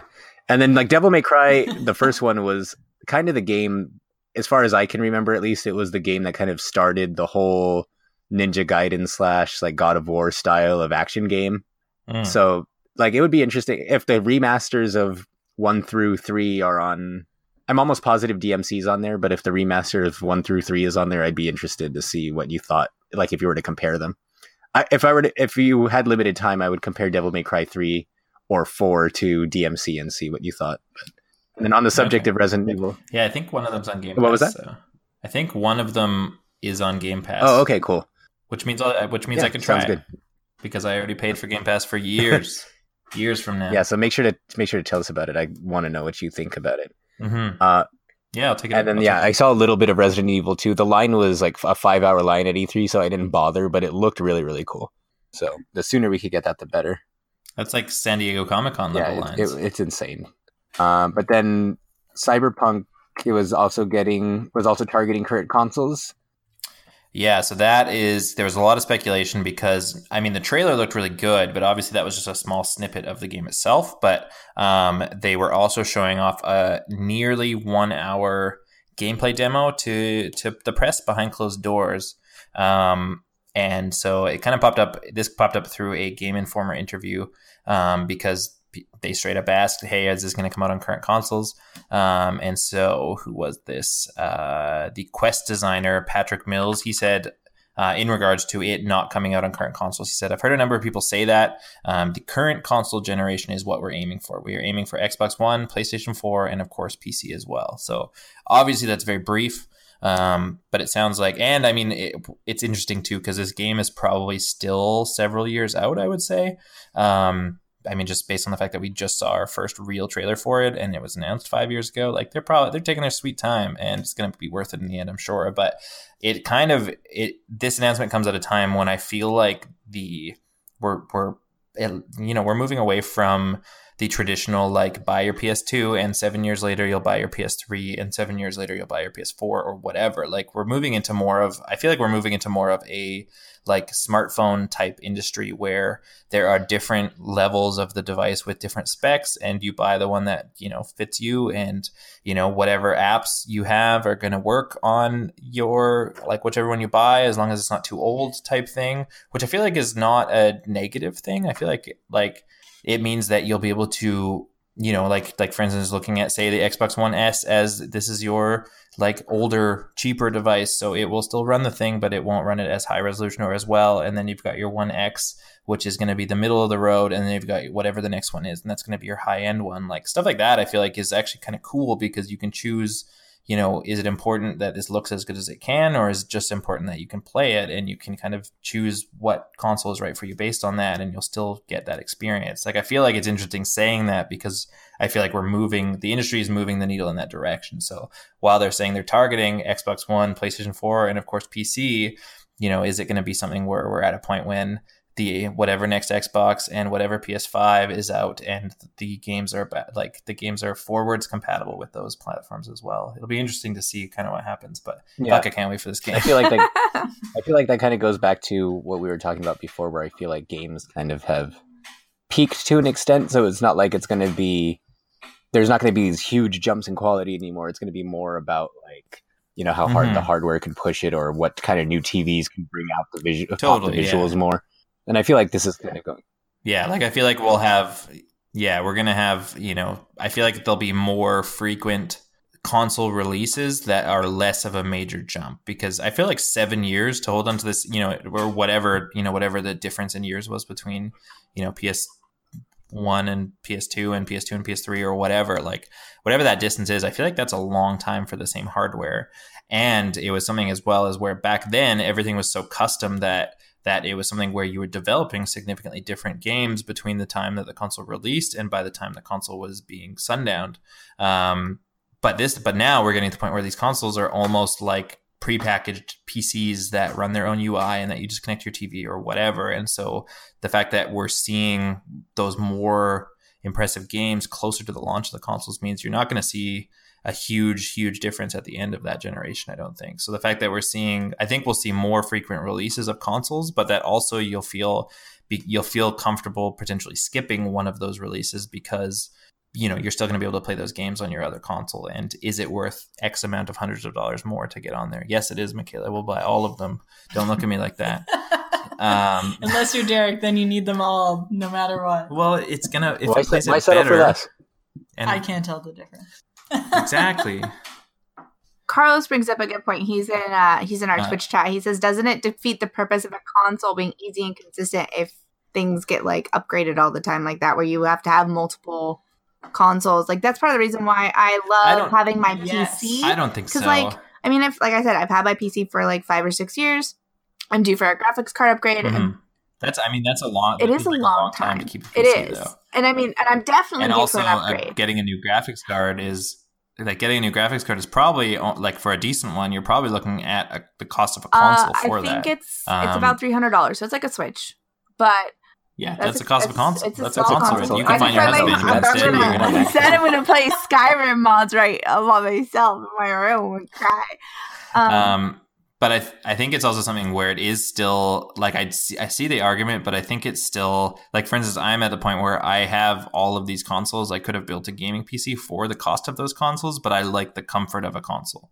I like the fact that I just press this button on my Xbox controller and my TV turns on and my Xbox turns on, and within a couple seconds I'm in this game. And if I choose to upgrade my hardware later to whatever new version, like it's super easy to get everything back over, but also I don't need a separate space for it. I don't need this like a desk and a monitor and a chair in a separate room. Like I just sit on the same couch that I would sit on if I was watching Netflix, and instead I'm playing a video game. Like the comfort level, which I understand that there's, like home theater PCs and the big picture mode for Steam and everything like that. Like I understand that I could get a lot of that through through all these other means as well. But I just really, really like the console experience because of those reasons. It just feels easy. And, you know, whether it's me buying a new console every 3 years or 7 years or what, like, it just feels like an easier experience than the PC experience. And, you know, typically if I'm buying, you know, even if I, like when I bought my Xbox One X, which I got for like $550, like I sold my old Xbox for $250. Like it takes a big chunk of that cost away when you do have that old hardware, which is still functioning and still, you know, especially if it's at a point when, you know, that next Xbox comes out and my Xbox One X can still play whatever games at a decent rate and a decent resolution, like being able to recoup some of that cost by selling that hardware, which still has value. Whereas I feel like PC parts 6 or 7 years down the line. But that was a choice I made too. Like I chose not to upgrade because I have the GTX 650. So like I could have upgraded when the 750 came out and sold mine and probably made money back as well. But like I'm lazy and I'm cheap and I didn't do that. So, but also on the other hand, on the flip side, just to argue my pro PC platform, I have a work machine. So like my PC also functions as my homework machine. I do all my research on my computer. I can do a lot more things than I can with the console. So it's not like I just invested the $700 to play video games. Like I have the $700 video game machine that also functions as like my portal to my family and my research and everything else. So I mean, why would you do anything but play games on your computer? I don't get it. Because sometimes I read articles and stuff, Josh, because I gotta know what the fish are up to. I'm pretty sure they're just swimming. Is that what phones are for? They're just swimming. There's been recent talk whether or not they can feel pain. I'm very interested. I want to know what's the community gotta say. Does it matter? The answer is yes. Yes, it does. Ethically. I agree. Because like if you're, you know. Yeah. Does that change like sport fishing and stuff then, where you like it fish to catch it? It changes how you do experimental stuff. I mean that's on the fisherman, and I mean as a fisherman myself, I mean I just try to be as kind to the fish and kill them as quickly as possible, and then eat them. Because it's really stressful to catch and release things. Like think about it. Like how would you feel if an alien abducted you and then threw you back? Like that's terrible. Think about all those crazy people. I wouldn't have to worry about that with that new space task force. Maybe if the fish set up a fish task force, they got to organize first. They wouldn't have to worry about that. Yeah, right. You got to quit poisoning them first. We'll see how that goes. But plastics are bad. Well, I'm done. There you go. Paper straws. Paper straws. I had paper straws at my graduation party. I've never seen a paper straw before. Was that your first time? It's my first time supplying paper straws. I have like a permanent plastic straw that I keep with me, and that's usually what I use are these hard plastic straws that are reusable. But it's my first time passing out paper straws. I found out they float in your drinks, so they actually will sell like these little like things you can do so you can keep your straw from floating out of your drink. My sister told me. I had no idea. She's more on the bandwagon than I am. Anyway. So thanks again for listening to the Paper Straw Podcast. This is... No. But yes, so just to go through the rest of the news, we are running a little long, so we're going to kind of speed through the rest of this. Sony had comments on the Fortnite backlash since they are not allowing accounts that were made on PlayStation to cross with Nintendo Switch. Yeah, this was interesting. So Fortnite launched on the Switch this past Tuesday, I believe. It was announced at the Nintendo presentation at E3. People quickly realized that if you have ever signed into Fortnite on your PS4, that account is locked down and you cannot play it on any other console. And so Epic was pretty passive aggressive even in the like launcher for this, because it said, it basically said this has nothing to do with us. Like, you can't contact us. We can't change this because it's being locked out essentially on Sony's end. Don't they have power in having an agreement with Sony that Sony can have this game on their console in the first place? That seems like a fucking cop-out. It's pretty bullshit, because not like them not being open to crossplay. There's always that argument. Last generation, it was Xbox that wasn't interested in crossplay. Like, it's always the leader. It's always the winner that, doesn't want to open up, because that gives opportunity for somebody to buy something else, right? So not being into crossplay is one thing, but to lock out the accounts entirely because you chose to play on that console is a completely different level. Sony's response was just super like we are always looking for new ways for people to play together or whatever. Like it was just a typical like a bullshit. And didn't they add some little thing about how we're already proud of the large player base we have between PlayStation 4 and PC, and there's already like 4 million players on PS4 that everyone can play with. I'm like, that's besides the point. Like, I have both, for example, and thankfully I couldn't remember my Epic password, and so that was the last time I ever tried to play Fortnite on PS4. So thankfully I dodged that bullet. But it's like, I already own it on PlayStation. If anything, like I think their logic is that, like you guys were saying, they don't want people to be able to play the games on other systems because they want that to be locked down to their system to keep people on their system. But well, and it's just one of those things where it's like, if I'm going to buy a console and all my, I want to play Fortnite with my friends and all my friends have PS4, but I'm also really interested in Halo, if that was open, I could choose to buy an Xbox and still play with those PS4 friends. Whereas now with it being locked down, you have to choose between which console has better exclusives. I mean, there's not much of a choice there. It's PlayStation, but in that case, Sony's going to in that case, in that case, you lose that choice entirely because you want to play with your friends. You have to buy this console. You want to meet your husband. I feel like that is Fortnite's responsibility. I think. I mean, they're not going to pull the game, because people are spending thousands and thousands of dollars on that game, and I think in the long content, like that's just so shitty.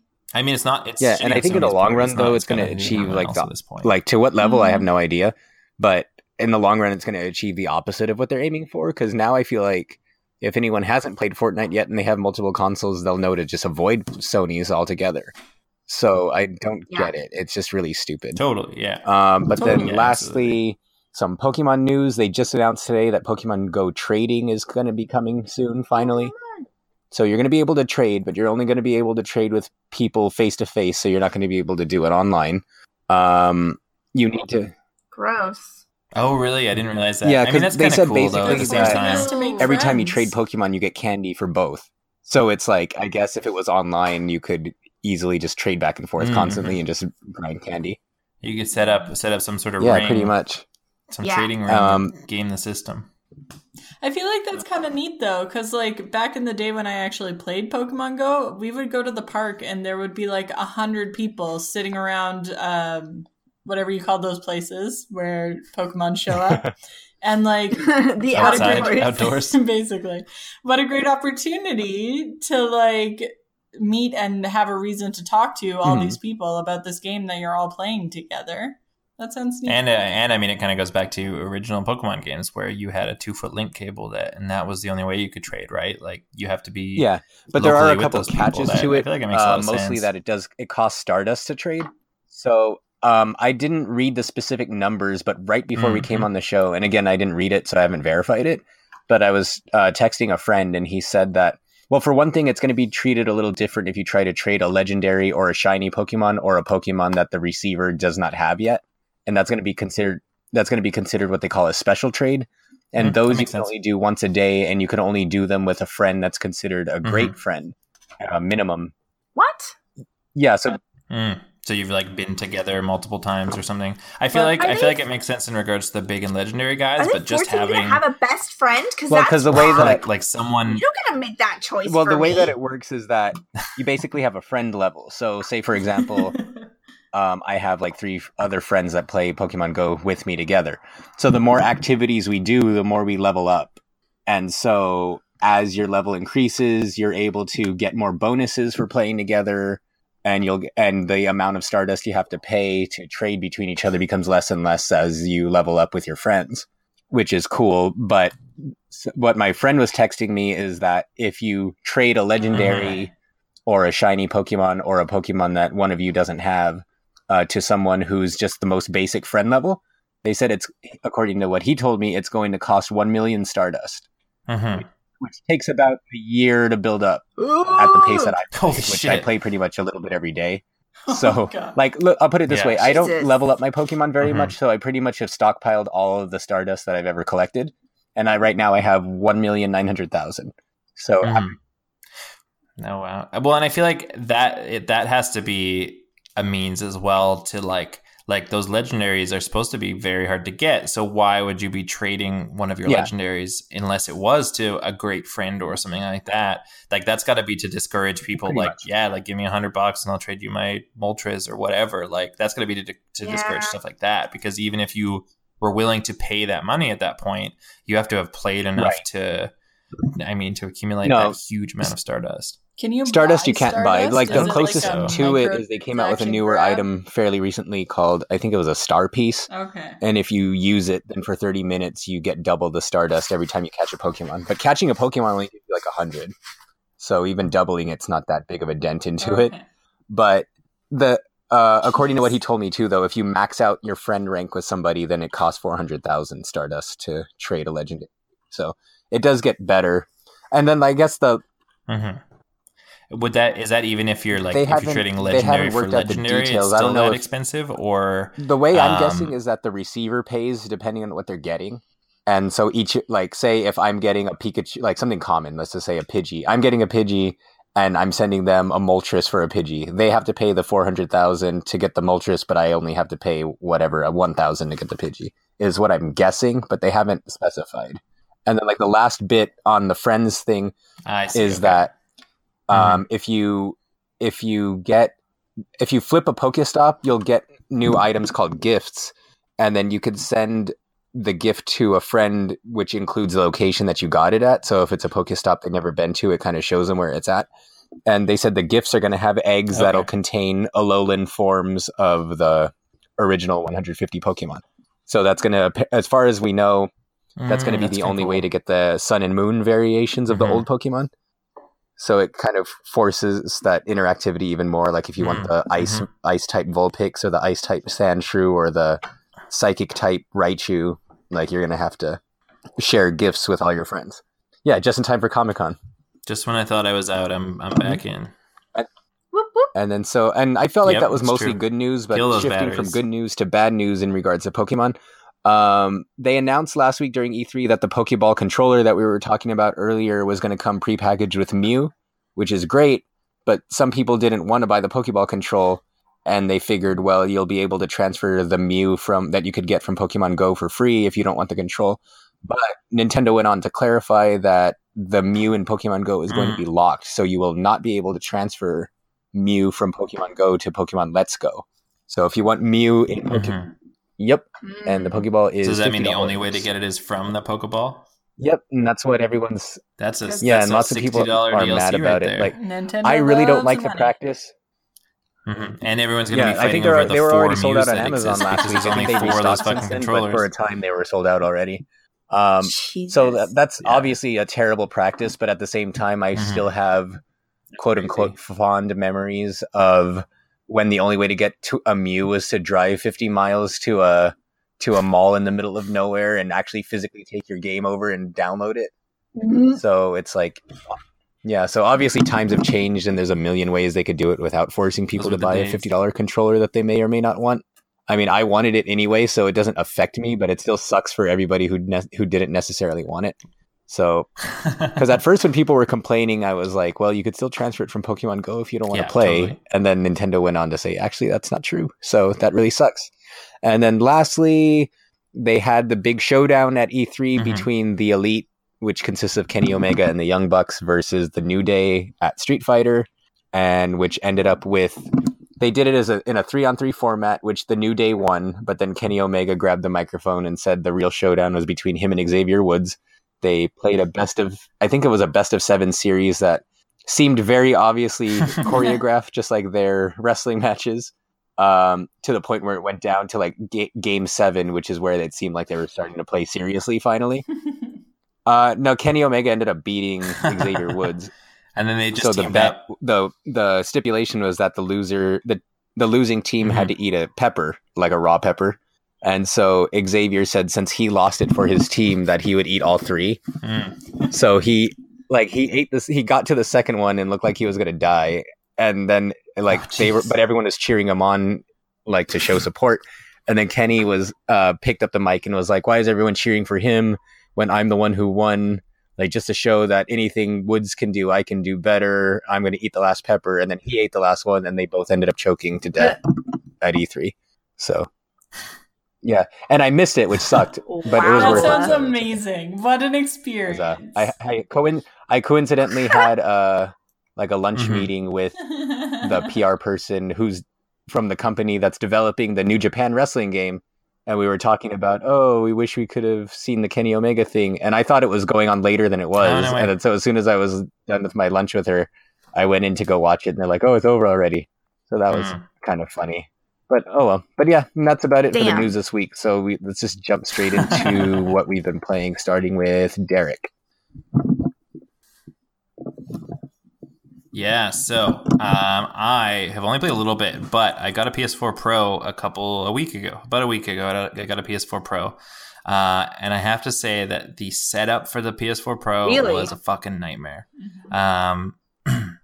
Yeah, and it was something where like for instance, every other device I've ever set up seems just so easy in comparison. Like on the Xbox, you basically turn it on, you sign in, any games you like, the Xbox just saves all of the games into like the cloud by default. So basically when you install a game or pop a disc in, if you have a save there, it's just going to download it on its own. You never have to do anything or think about it. In the case of the PS4, so I plugged it in and turned it on, and I've never had I got a new TV recently, and I've never had issues with any other device on this TV. And as soon as I plug it in, the PS4 Pro starts like just like blacking out the entire TV like every 2 or 3 seconds. So it's like you can't even get through the setup because it's just blacking out constantly type thing. And so I tried so many things. I tried different HDMI cables. I tried different HDMI ports on the TV itself. Tried a bunch of stuff, and then it ended up being like whatever the default video output settings are on the PS4 Pro, they weren't jiving or weren't compatible with whatever my video settings were on my TV. And so to disable or to stop it from blacking out all the time, I had to basically like turn off HDR and turn off 4K and turn off all this stuff on my TV so that I could get through the setup process on the PS4 Pro. And then once I got through the setup process and was actually able to go into the settings, then I was able to adjust the settings and turn my TV back on to the way it should be.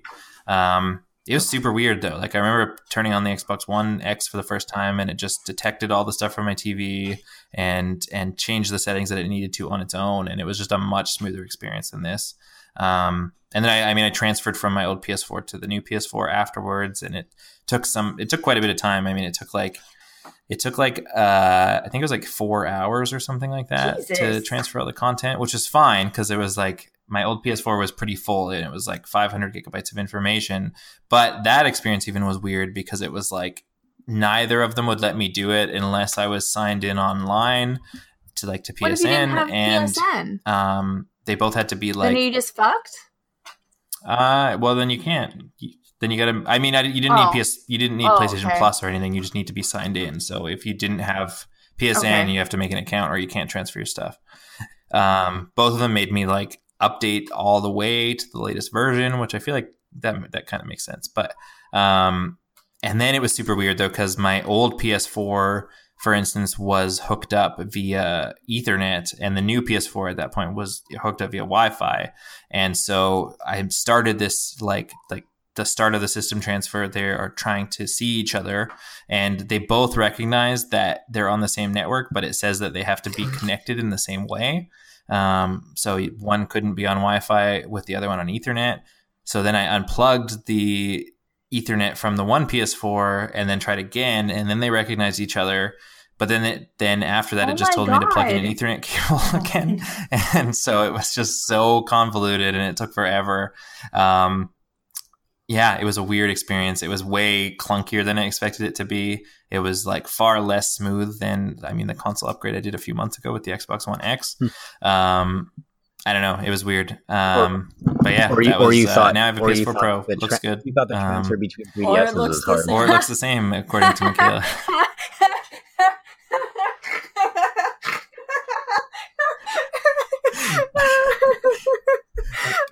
Or it looks the same, Derek. You spent 4 hours and you'll be so crazy and it looks the fucking same. Like a side-by-side picture of God of War on the PS4 and the PS4 Pro, and it was like the exact same picture. And then like you have the the hardcore Sony people like, no, you could see like 2 extra pores on his face. It's totally worth it. That's my life now. Like, Jesus, no. Yeah, and it's definitely it's louder than the old PS4 for sure. Like I feel like you hear the fans ramp up quite a bit, which is interesting.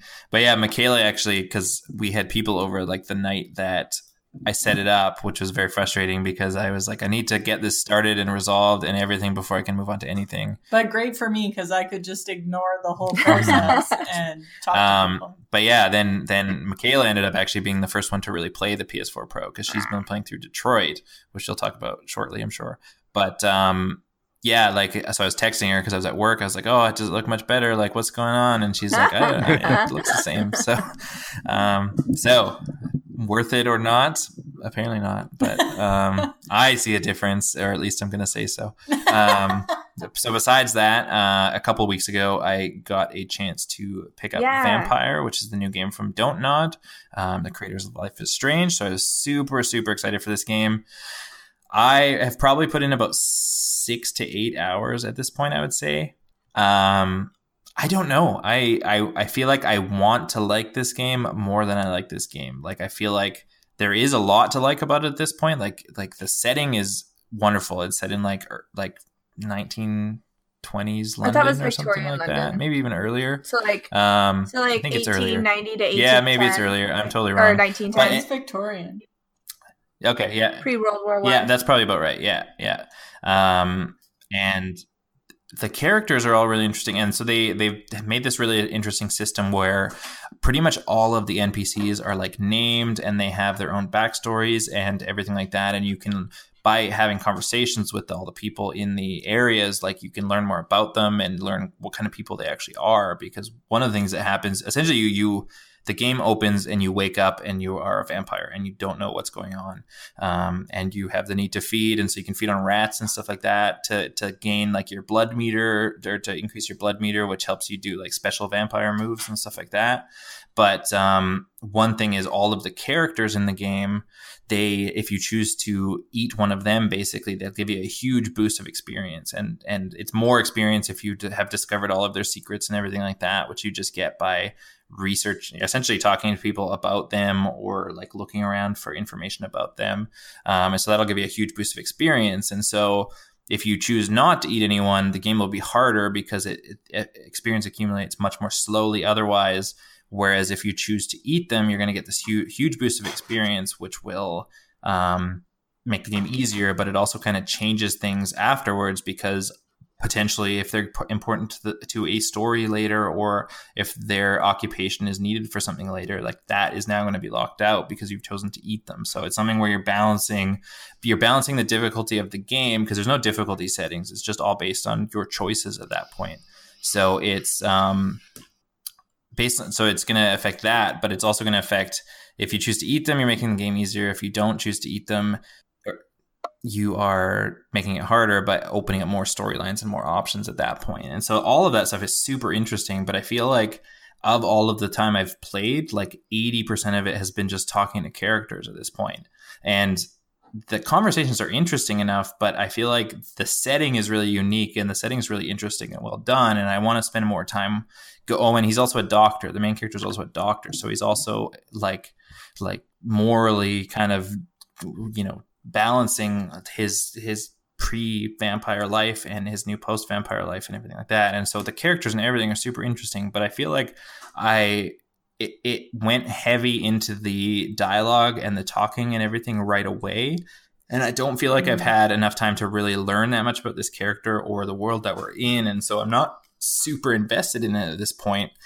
And so I don't know how to feel about it yet. Like I need to get more time with it, but it's also something where, for instance, like combat wise, a lot of the systems feel clunky at the same time. Like it's like a AA title. So it's like the graphics aren't the greatest, especially compared to a lot of games that have come out recently, like Detroit and like God of War and everything like that. And the combat feels interesting at times, but also kind of feels like a stripped down version of the Witcher 3 combat. And it just, I mean, in playing that, I'm just like, well, if like, I just wish I was playing The Witcher 3 now type thing, right? And so I need to put more time in it. And like I said, I feel like I want to like it more than I'm liking it at this point. And I'm hoping that at some point in the next couple of hours of playing it, I hope that it clicks or something like that. But it just hasn't at this point. And so while I've enjoyed what I've played mostly at this point, and like I said, the world is super interesting. At this point, I don't know that I would say I don't know that I would recommend buying this game at this point, because I'm invested, but not invested enough that I'm really like, oh, I need to move on. And it feels at this point, it feels kind of boring at times. And I hope that the story. I was going to ask you if you think you would enjoy this game more if instead soon, of because I'm just not super with his into morality. If instead you were a teenage girl. Maybe that's the problem. Then yes. Young and beautiful forever. That would be like a 10 out of 10 at that point. Yeah, like a teenage vampire. She's got a more like balance like schoolwork as well as like which of her friends is bitchy enough. The answer is all of them, Derek. When you're a 16-year-old, you wouldn't even have to even all really your be a friends are vampire. It bitches, could just be and like all a of them nickname, and that's where the title comes from. Yeah. Yeah, there you go. So yeah, I'm sure I will be speaking more about this one in the future, because I definitely do want to continue with it because, well, and it's been getting like review wise, it seems pretty well received. And a lot of the outlets are talking about how clunky it feels at times, which I definitely felt right away, but also that there's like moments of brilliance kind of sprinkled within the game itself. And I haven't felt any of those moments yet. Mostly I've just felt like I've been struggling with, Mostly, I feel like I've just been struggling with a lot of the systems and wanting to continue even through the. You're really distracting me. I don't know what you're doing. I'm making a signal. I'm just sitting here. Anyways, I've lost my train of thought. I predict that you're never going to play that game. My question is, are these 6 or 8 hours that you wish you had instead invested into finishing God of War so we can finally freaking talk about it? Now. Pains, so you can keep better track of no. keys. Yeah, right? He gets some chains. He's always had chains. They're burned into his arm. You don't know. Yes, it's I'm pretty sure. Yeah, I'm pretty sure the bandages now instead because the chains are gone. Just wait till you see what happens with your son. But I know what's going to happen now. Sorry. So aside from that, the only other thing I've really played, I played a little bit of Mario Kart with some friends, which was fun. It was fun. It's a terrible problem to have. I don't know. Mario Kart's just boring because I'm too good at everything. I'm just too good at it, so it's just not that fun. Yeah. Anyways, I knew that was coming. Side note, I didn't realize that Mario Kart got there's a curve for it. So if you're playing with somebody who's really good at it, then it's really fucking hard and you suck at it. But the moment you start playing while he's out of the room, then actually you come in number one multiple times because everybody isn't as good at it as he is.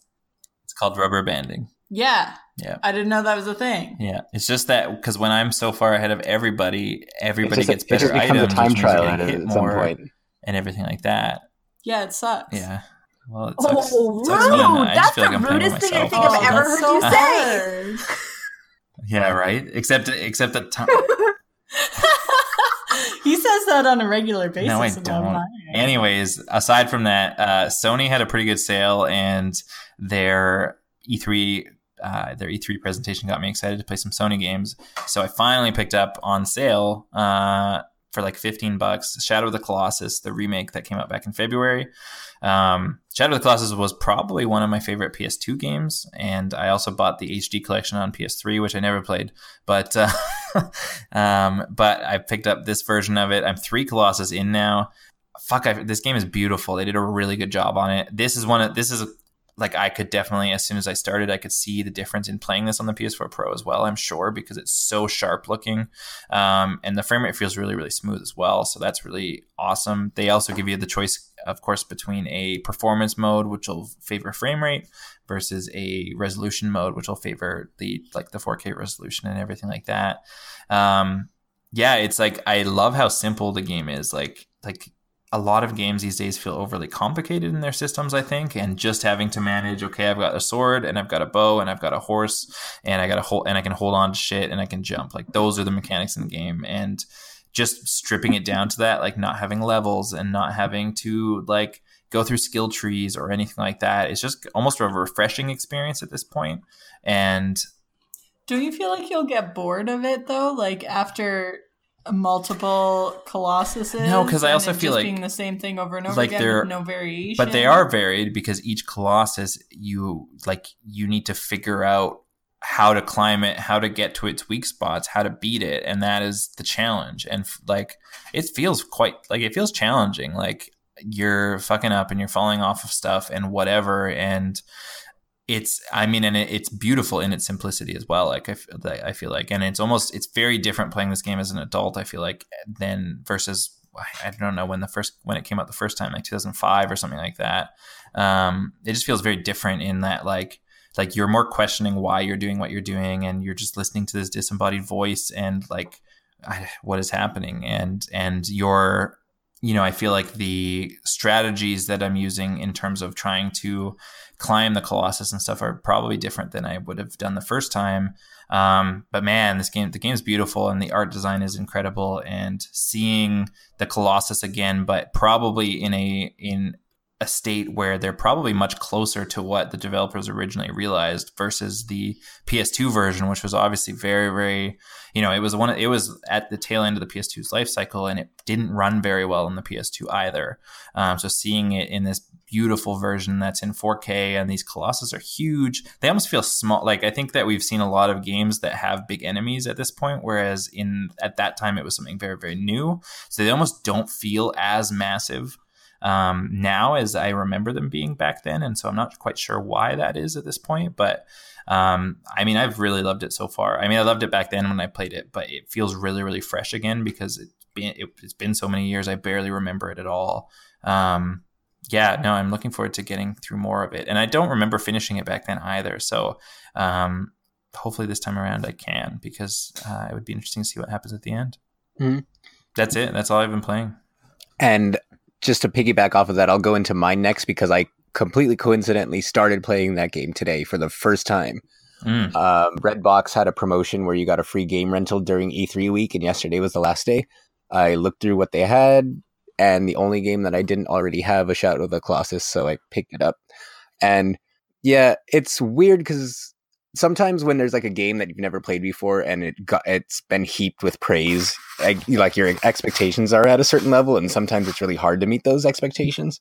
And when I was playing it, I got through maybe like the first 5, and I was having a lot of fun with it. And then at a certain point, when the bosses start getting more complex, a lot of the game's flaws that I found like really started to show up. Mostly like and this is coming from someone again who's played it for the first time. So this is all brand new to me. I'm completely blind going in. It's probably different for a lot of people playing the remaster who've played it before. But like the way that you search for the next Colossus, like every time you kill a Colossus, it resets you and you go back to the beginning of the game. And then the disembodied voice tells you, oh, the next Colossus is somewhere, and he gives you like a vague hint. And when you go outside, you can hold your sword up, and the light reflecting off of the sun will point into the direction you need to go. Now, there was a lot of times, especially with these later Colossus or Colossi. What's the word? Let's look. I think it's Colossi. Colossuses? Plural. Colossuses. But yeah, so like when I would look for them, it would be like it only points like in a direction, and it'll point like up or down, but sometimes it'll be pointing a particular way. You go in that direction, and then all of a sudden you're running into a wall, and it's because the actual place you have to go is inside like a small opening in some cave or some mountain somewhere. And it was taking me a really long time to find some of them because they were in these small hidden areas that were really hard to get to. But the navigation of the game only tells you a direction. So especially when you're first set off to look for it, it's just pointing in that one direction, but you don't know if the direction you're going to is the right way, or you might have to kind of go a little bit out of the way to get to the opening that you need to get to. So there were some times where I was feeling really drained playing it because it was taking me a really long time, essentially through trial and error, to go around all these different pathways until I finally found the way that I actually was supposed to go. And it's kind of weird. Like, I'm playing this game in a post Breath of the Wild world. So like with Breath of the Wild, which I thought was really like comparable. I thought like the environments are really comparable in the sense that it's this big environment, but it's mostly barren. But it's comparing it to like, say, since I played Breath of the Wild first, it's like impossible for me to go back to like a 2005 mindset and pretend it never existed. But it's like with that, there's like always stuff to find. Whereas in this game, there's like nothing to find. Like you can't even find the Colossi out of order. So it's not even like you could be looking for a particular one and then you stumble across a different one. It's like, no, like.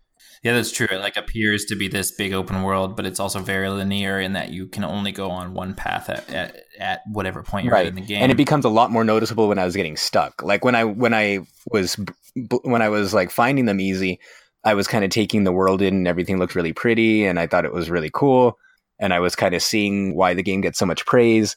And then as soon as I started getting stuck, it was like there was nothing else to distract me. It was just like I was just running through this barren wasteland that has nothing in it but me and this Colossus that I can't find. And so it was making it really frustrating. And then just aside from that, I found the controls. You were saying that the game is really simple, and it is simple in terms of like its concept, but I feel like the controls are a little bit more convoluted than they need to be. Like it's just like little things. Mm-hmm. Were you playing with the modern control style? I was playing with the modern, and I was reading that the classic one was I don't want to say even worse, because this control scheme isn't bad per se, but I don't think either control scheme would really change things, because I think my biggest thing about it, which is really weird and it took a lot of time to get used to, was that you have to hold a button to grab ledges. And even if I put myself in a mid-2000s mindset, like a majority of games, like characters will just grab the ledges by themselves. Right. Well, and I think here it's just because you have a limited time that you can hold on for. So on this, that's another part of the strategy. Like you can't hang on to the monsters forever. So you have to like, eventually you have to get to a place where you could stand on like flat land and rebuild your stamina, as opposed to just hanging there forever, or you'll eventually fall off. But like it's, and just things like that. A lot of people online, when I was having trouble finding certain Colossi, and I was not looking up to see how to do it, but I just wanted to make sure I wasn't alone and see if there were other people from years ago who were angry that they couldn't figure out what to do. Like the biggest complaint that I saw people have was that the horse controls are terrible, which is funny because I'm not having that problem. Like here and there when I'm in enclosed spaces, the horse won't really respond the way I want him to. And every once in a while, I'll have to call him like 6 times before he finally shows up. And when he does show up, he always shows up out of nowhere. Like, I don't know if you notice this, Derek, but it's like, say if you left the horse behind you and you walk away, and then you have the camera facing behind you and you call the horse, it's nowhere to be found. But if you move the camera so that the area behind you is not visible, and then you call the horse, it just shows up from behind you. Yeah. But it'll just be there. Yeah, like the camera and the horse controls have like certain problems. Apparently the horse controls were big problems to a lot of people. I didn't find them to be that much of a big deal. I feel like I remember them feeling, I feel like they feel a lot better now than I remember them feeling back then. I just feel like when it's in a wide open space, it's perfectly fine. But the more enclosed you get, like the more the controls with the horse start completely flipping out. And the same goes with the camera. Like the camera is usually good, but when the Colossus starts like shaking you, or if you're in an enclosed space, the camera will completely lose track of you. So it's like, so now I didn't completely finish it. I think I'm on the 12th Colossi, and I ended up just taking it back since the rental period is running out. But like that I've kind of played through all 3 of the Team Ico games, like I love Ico. It's one of my favorite PS2 games. And I hated Last Guardian.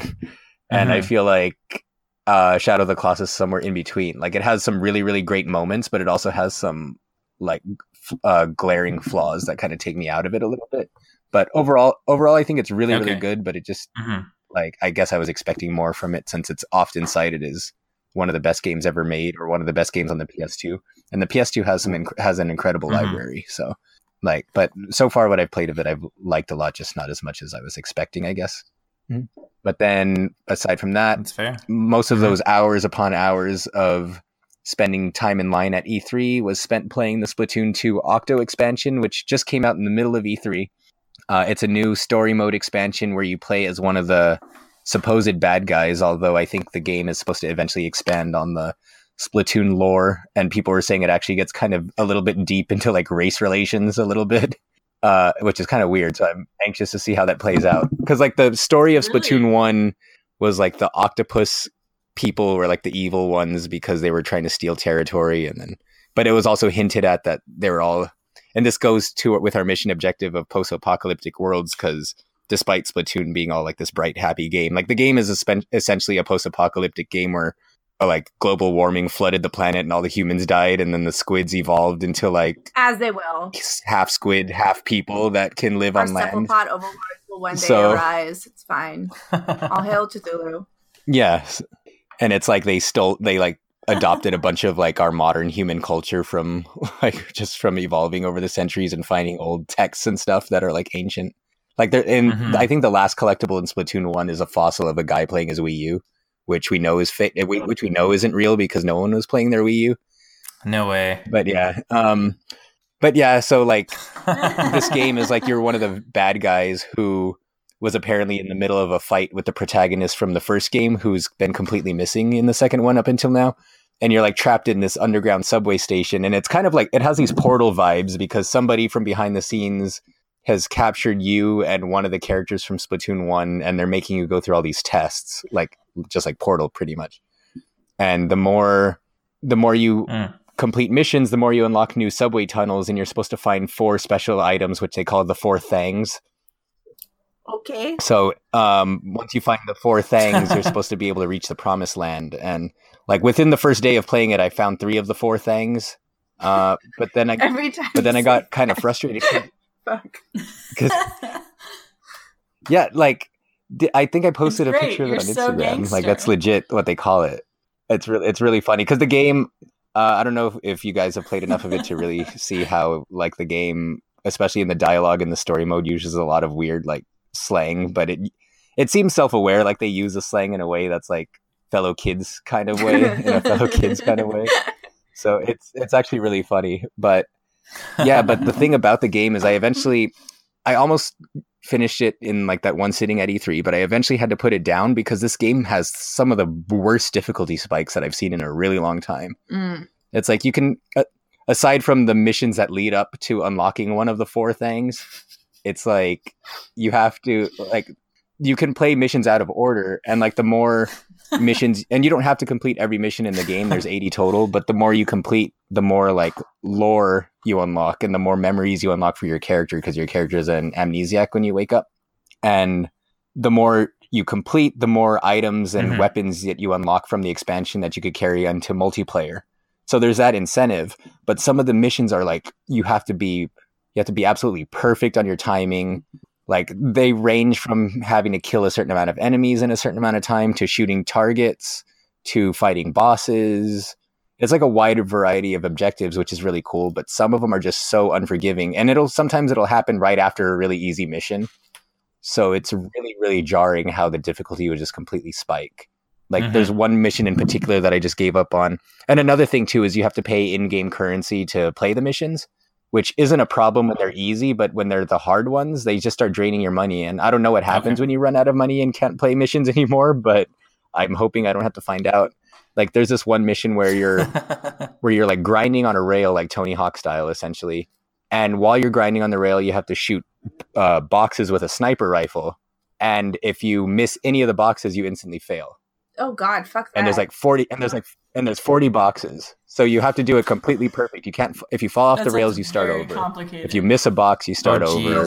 If you miss, I think that one gives you 5 lives, which is like, depending on the difficulty, it'll either be only 1 life, 3 lives, or 5 lives. And this one gives you 5 lives per attempt. But I still think I lost all 5 lives like 3 times, and I had to pay like a ton of money each time to retry. And I eventually just stopped playing it. I was like, I can't do this, especially because I don't want to throw my Switch at E3 and like smash it on the floor and get escorted by security. So I really just need to stop playing this. Yeah. So I'm almost done. But again, I'm almost done with it. That was a good I'll call. probably go back to that mission last because I don't think it's required to beat the main story. But now I'm to make things worse, though, I'm reading on forums that if you go through the trouble of completing all 80 stages, you get to fight a secret final boss that some people are saying was the hardest boss they've ever played in any video game ever. Oh no. So So, and that's Splatoon. Like Splatoon's not really known as like a difficult game or anything. You should do it. It was really surprising. And then like the other game that saved me when Splatoon was killing me was BlazBlue Cross Tag Battle, which I'm enjoying a lot. I've been trying to practice a lot. Like I got into Ruby just to prep for this game, which if you're unfamiliar, Ruby is like an American-made anime through Rooster Teeth. So this game was integrating Ruby characters with like 3 other fighting game franchises. Mm-hmm. And I've been practicing a lot with Yukiko, who is my favorite character from Persona, with Weiss, who's my favorite character from Ruby, to make my team of A Song of Ice and Fire, which is what I'm calling them. And it's really cool, but like it still sucks that the game has such bad DLC practices, kind of what we were talking about earlier. Whereas this game's being sold at a quote unquote budget price, which is $50. But like the game has 20 characters, but then they have like 28 DLC characters.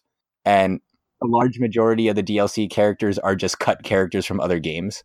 Like granted, the mechanics are different, so there is some readjusting, but like all the animations, all the sprites, all the frame data and all of that is exactly the same as they were from the old games. So it's like it's really comes off as like they just cut half the roster out to sell it to you later. Like the only brand new characters that are completely original to this game are the 4 Ruby characters.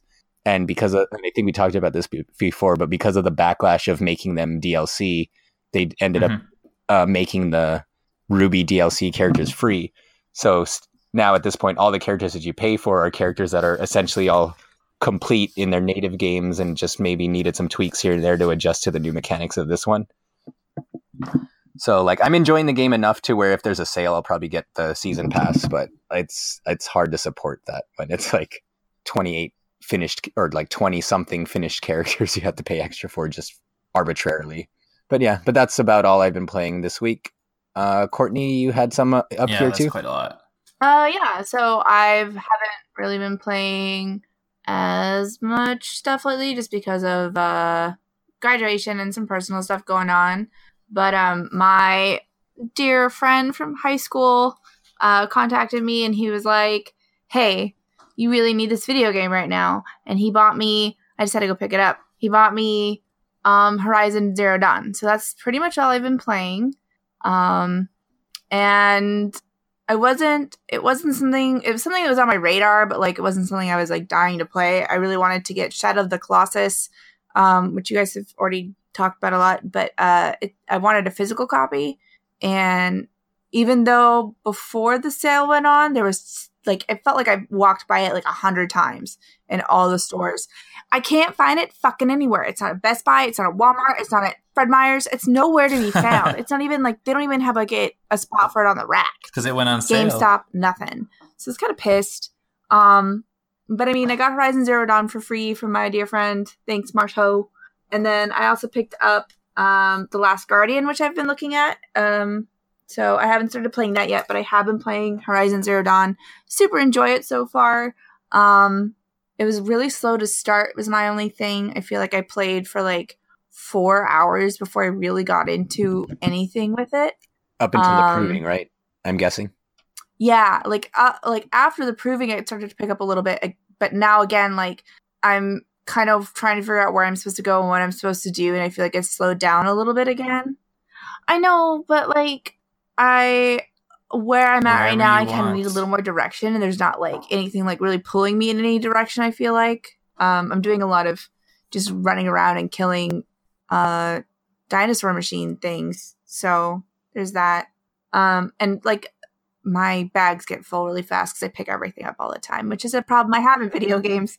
But I really like it. It's been pretty fun. I haven't played anything since last Tuesday because I had like doctor appointments and then it rolled right into graduation stuff. So, you know, but it's fun and I want to keep playing it. I'm really looking forward to playing The Last Guardian as well. Mm-hmm. The only other thing that happened, I'm going to do it. I mean, I bought it. It's looking at me right now. I own it. The other cool thing that happened was I went to a graduation party, not this past Saturday, but the Saturday before, and a game of D&D broke out, like organically. I was sitting around, we were talking with a bunch of people who were there, and they were like, I've always wanted to play D&D, and someone's like, I've never played before, and it seems really cool, and most of the other people have at least played once, and I just so happened to have everything but a player's handbook in my car, so I pulled out all my dice and my map, and one of the guys volunteered to DM, so I actually got to play as a character for once. And we created characters on the spot. He got a campaign together in less than an hour, and we played for like 4 hours together. And it was really fun. It was really cool. I've never seen that happen before. I've never had that happen before. It's pretty awesome. The only thing was the person who'd never played before, like, so they went to a bar by themselves without the rest of us and ended up going home with someone who was not okay. He was not a nice person. He basically had like a sex dungeon that he ran and was like abusing people in. And this guy just like went home with this guy at the bar. We were like, you're role playing a girl, but you're not really, because no one would ever do that. Like there were some big hints dropped that this guy was not okay. So then he's like stuck in the sex dungeon and he gets drugged and he's trying to escape and he rolls a natural 1 and gets like, you know, tied up and tortured and stuff. And is this in real life or is this oh in the my game? God, this is in the game. I was like, holy shit! I thought this was a real thing. This isn't a real. This is in D&D. So in the D&D game, he's role playing as a girl who gets taken home. Anyway, what the hell kind of D&D game is this? I mean, I don't know why, but all my D&D games end up having like weird sexual overtones and other shit going on. Anyway, so like he didn't understand what happens when you roll a natural 1, and so we like explain like it's pretty much the worst possible thing that will happen. And so like he in his situation was tortured and almost killed, and then was able to escape later. And then like someone else rolled a natural 1 later on when they were talking to somebody and like got slapped in the face, and he was like, I don't understand, that seems so arbitrary. Why did he just get slapped in the face and not like run through with an axe? I'm like, well, think about the consequences for failure. Like you were drugged in a sex dungeon and he was asking a merchant for a discount. What do you think? What do you think the disparaging factor is there? And he got a little salty about it, but I think his girlfriend like smoothed it over for us later because we're all trying to play again together because it was really fun. It was an actual enjoyable game. We didn't get railroaded. Nobody got nasty. It was nice. I haven't played D&D like that in years. So, and I didn't have to DM, which was the nicest. So yeah, that's all I've done. So does that mean you'll have the opportunity to play with those people again and be not DM again? Sort of. It's going to have to be done online because all of these people three of us are graduating or have graduated now. And so my best friend here, Matisse, she's going to be going to Denver, and so she won't be around. And then someone else is getting shipped off to Seattle, and then like no one knows where I'm going to be because Vancouver, British Columbia. Columbia. I gotta see. I was thinking about that. I gotta see what it would take for me to work in Canada. But we've got an aquarium. I know. Here. You should work at the aquarium. I want to. I've applied. I just went. It was great. I have 15 biology applications out all over the country right now. So is that dangerous? And also in Canada? Not yet, but I'm gonna. I mean, I haven't been yet, but I'll check it out. So, but yeah. You've got a passport. I have my passport now. It's nice here. I'm hoping to come visit you guys here in the next couple of weeks. Maybe crash your camping trip. So we'll see. Check it out. We'll see you there. Take you guys tide pooling, which is something you can only do on the ocean. What did you say? By the way, take them tide pooling. Oh, I thought you said Tide Podding. Well, because tide pool. Well, like it's like bar hopping. You just go from supermarket to supermarket. She started and pop the trend. Tide Pods. And just try all the different flavors. Like soap, cool Mountain Breeze, like the blue ones. Yeah. But yeah, and was that all that you played this week? Aside from your, that's everything for me. Okay. Beside from my plans to Tide Pod. All right, sounds good. And then Mika, Derek was saying you were playing Detroit a little bit or a lot. Yeah. So I played Detroit, which I feel like if you guys do end up doing a Detroit podcast, I would love to be a part of that because I feel like I need to talk about this game for hours and hours and hours. Let's do it. It was So I was introduced to Detroit like way back when there was a trailer and Derek showed it to me, and I always remembered it because it had something to do with robots and this guy falling off a balcony. And then when the demo came around, I played the demo after Derek did. And I found the controls really confusing to use because it's like a camera following your character. And like, it's when you move the stick, it doesn't necessarily move directly the way that you think it's going to. So that took some adapting. But I really like how there's different, just all the different choices and how different of an outcome you can have. So even just playing that demo, like Derek played it twice and had 2 different outcomes. And then I played it twice and had 2 totally different outcomes than what he had. And then when we got the game, I was like, I'm not going to play it. Like, it doesn't matter. So every once in a while when Derek was playing it and I was around, I would like watch him play it. And so I caught a few different things. I think I ended up watching the ending of him playing it. And then we sat around talking about it for like 2 hours and just like the hypotheticals of what it would mean to have androids in your life and just the like ethics around this whole situation. And I just found it so interesting at like how people could have just such different views on it and how you can play it out so many different ways in this world. And so I ended up just like picking it up and randomly playing it one day while Derek was at work, and he came home and I had been playing it for like 3 solid hours and was like, give me a minute, I'm almost done. Just one more chapter.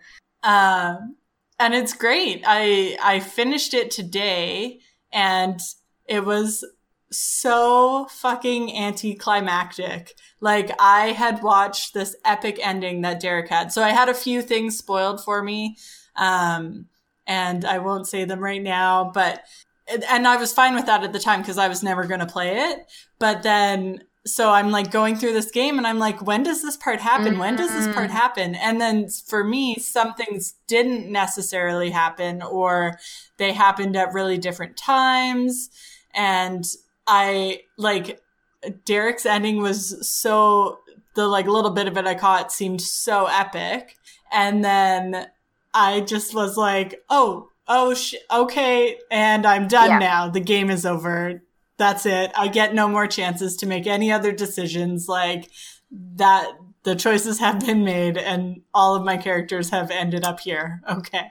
And it was just like so disappointing and just so crazy that it could be so fucking different than somebody. Like, they must have had to write so many different storylines and then like animate, or however you call it when it's a video game, so many different so many different things being played out, and like just so many different like small variations that can totally change the experience that you're having. It was just so interesting. So I finished it today and I had like allotted myself until Derek got home to play it. And I think he got home at like almost 8. And I finished it at like, I don't know, like 4:30 or 5 or something. And I was like, well, fuck that. I am going back and making different decisions. So I went back too many chapters, it ended up. But I went back like, I don't know, 6 chapters or something. And tried to make different decisions. And it's funny because like obviously I've forgotten the precise decisions that I did make, and so I'd like make the same decisions again and be like, oh goddamn.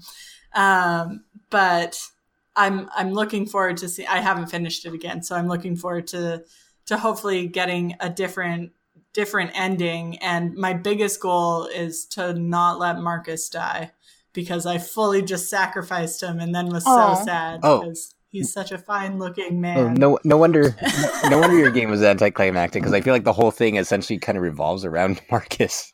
We'll have to talk about it. Well, no spoilers. But Derek's Marcus had died too, and his. Oh, sorry. No. Spoil the shit out of it. We're already ruining God of War. No. I'm going to edit this shit out. Don't give me more work to do. I'm going to beep it out. So we should stop talking about it because I feel like we should get into an actual conversation about it on a real Detroit podcast because there's so much to talk about. They should make a sequel where they just keep going through Michigan. The next one should just be like Flint, and it's like the struggle of finding water. Fuck! God damn it, America!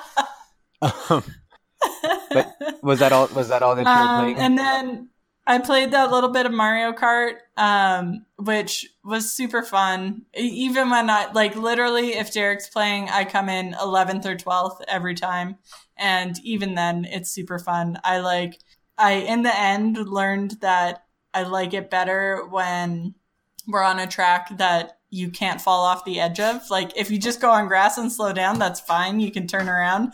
But if you fall off the edge, you need the cloud guy to, save you, and it takes up so much time.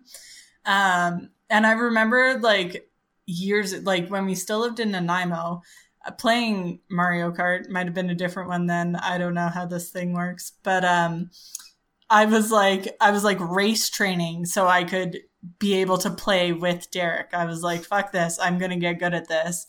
And now I'm like, well, was I even getting good at it? Because if he wasn't playing, then it wasn't as challenging because it has that rubber banding. So I don't know.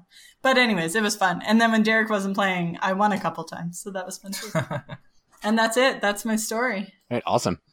So maybe one day you'll be able to beat him so he won't feel so lonely and at the top. That would be great. So someday. No, we're still trying. But so then moving on.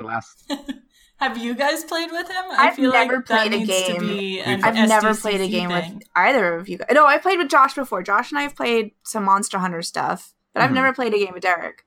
We played Mario Kart Online a bit when it first came out for the Wii U. Yeah, but that was by playing together. Well, you should bring your Switch down with you. And then you guys can by playing together, it probably means this is Derek playing time trial ahead of everybody while everyone else is fighting for second place. I suck at racing games. Yes. Well. That's okay. The cloud guy saves you. And then playing with Derek, it'll make you feel like you're not even playing. I mean, I'm already terrible at video games, which is a well-established fact on this podcast. But I feel like something more post-apocalyptic will be up your alley, which is why we can talk about our mission objective, which is why our game are so fascinated by post-apocalyptic worlds. So since we're on that subject, we'll start with you, Courtney, with your sex slave D&D scenario. That wasn't my campaign. I just want to clarify. I did not write that. I think a lot of what it has to do with political climate and what's going on in the world. They do a lot of studies on group psychology and what kind of movies and games do well in times of national stress. And it's been proven that things like James Bond, James Bond has its own little phenomena. James Bond movies do better when when countries, especially the United States, are in times of war. So and it has to do with feeling hopeless, I guess. And needing a hero. And I think that post-apocalyptic worlds are just the classic way now of showing human resiliency and that there can be good in the light of evil. I think a lot of that has to do with the way that sci-fi runs. If you think about most sci-fi stories are in a post-apocalyptic world. Most of the time when you have a story that's set in space, it's because Earth has fallen, or we've ruined it so much that we've had to find a new planet, or we have a space invader, or World War III wiped everything out. And I think it just sets the stage for a hero to rise. And in times when things are super fucking shitty, like now, we like to know that there are still heroes who can come in and save us. And so I think that's why in game, I mean, you need a Harry Potter, you need a James Bond, you need a God of War, you need a Kratos to come and make things better. You need a Kratos to bring his Atreus. You need a Kratos to bring us Atreus so that we can fucking have a boy. I feel like a lot of people around Father's Day need a Kratos to be their dad. My dad is basically the best dad, so I'll share. He's pretty sweet. I didn't post any pictures. I don't have any pictures of me and my dad. I felt really bad, but my dad's pretty fucking awesome, and he's basically Kratos, only better. So I feel like that was a great answer. Thank Courtney. you. That was real you. good. I definitely, I mean, like, I know that's why I like playing video games. Like, I play games when I'm happy, but I think that when I'm having a tough time, I play video games more. And I think I definitely gravitate towards the ones that make me feel like I can do something. So, like, if I'm having a bad RA day, I love to play Skyrim because it's something that I can sit and do. So I'm not just napping. Mm-hmm. And then not only am I doing something, but I'm fucking killing dragons and, like, murdering bad people and making Skyrim a better place for everyone. And when you can't walk 15 steps to go to the kitchen by yourself, like, that's a great thing to be able to do. So I think that it means a lot to people. Get that Switch version. I can play it in the kitchen. I can just, or I can. No, she doesn't want to. I mean, I can't walk to the kitchen. Sometimes I'm bedbound, you know. But then I can play in bed, and that'd be dope. That would be dope. You need a Switch for so many reasons. I'm telling you, when I get a job, my first paycheck, I think I'm just gonna buy a Switch in Skyrim, and then no one will ever hear from me ever again because I'll just play in bed all day. Because you'll have a husband. Or I'll just play in bed all day. One of the two. Oh, that too. I don't know. What do you guys think? Or did I ruin everything? No, I think killed it. I don't know. It's interesting. Like, and I feel like, especially, I don't know if it's always been a thing, but this E3, I feel like every other game was a post-apocalyptic. I can't even fucking say the word. Post-apocalyptic. Post-apocalyptic. One of those games.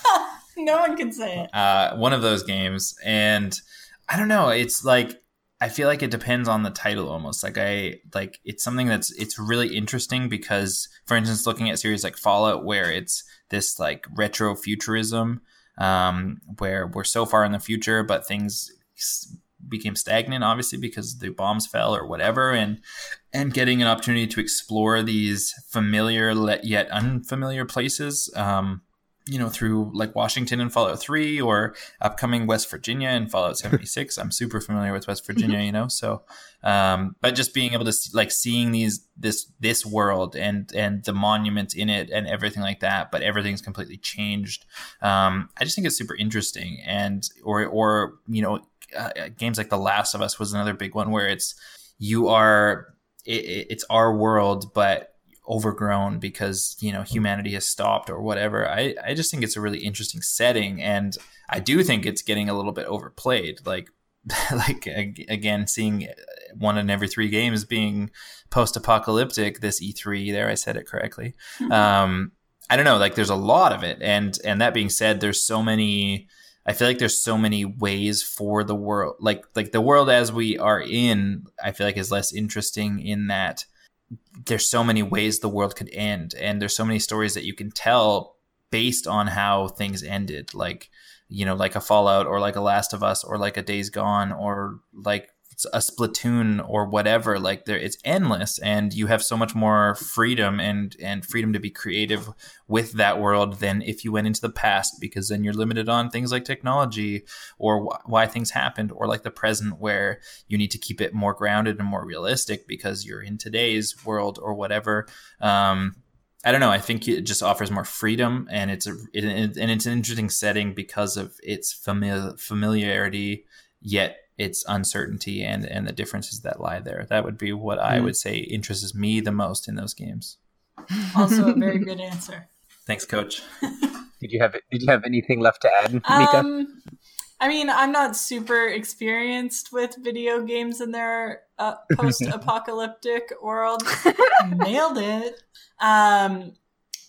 But I know, like, for myself in real life, I'm really drawn to like old broke down buildings and things that are overgrown, and just this opportunity to explore things that once people put a lot of energy and love and caring and excitement into creating. And now, hundreds of years later or whatever it may be, they are abandoned and destroyed and overgrown, and nature has taken them back. And it's just so interesting and mysterious to think about what has gone into these places and what is left over of them, and to see what secrets they have hidden and all that kind of stuff. And so I think that probably really applies to that kind of setting in the video game world too, especially because there's actual secrets and actual things you can find and things you can do and stuff like that. So I get the appeal. It might be getting a little overplayed, but not by me. Yeah, just to add on what everyone's saying, I think part of the reason too is post-apocalyptic can be like anything. Like, you know, our typical idea of it is like more like your Fallout kind of thing, where it's just like the end of the world, everything's barren, everything's like wiped out. But then you have games like The Last of Us where there's it's still such a beautiful world. It's like without as many people, like, you know, there's greenery and like nature like everywhere, like overgrown leaves and vines and grass and bushes and trees like all over the place throughout that whole game. And then you have a game like Final Fantasy VII, which is kind of the opposite direction, where it's post-apocalyptic in the sense that it's like people are still thriving, so it's not like people are near extinction, but nature is dead because they've siphoned away all of nature's resources, and the world itself is kind of barren despite the people still kind of thriving through technology.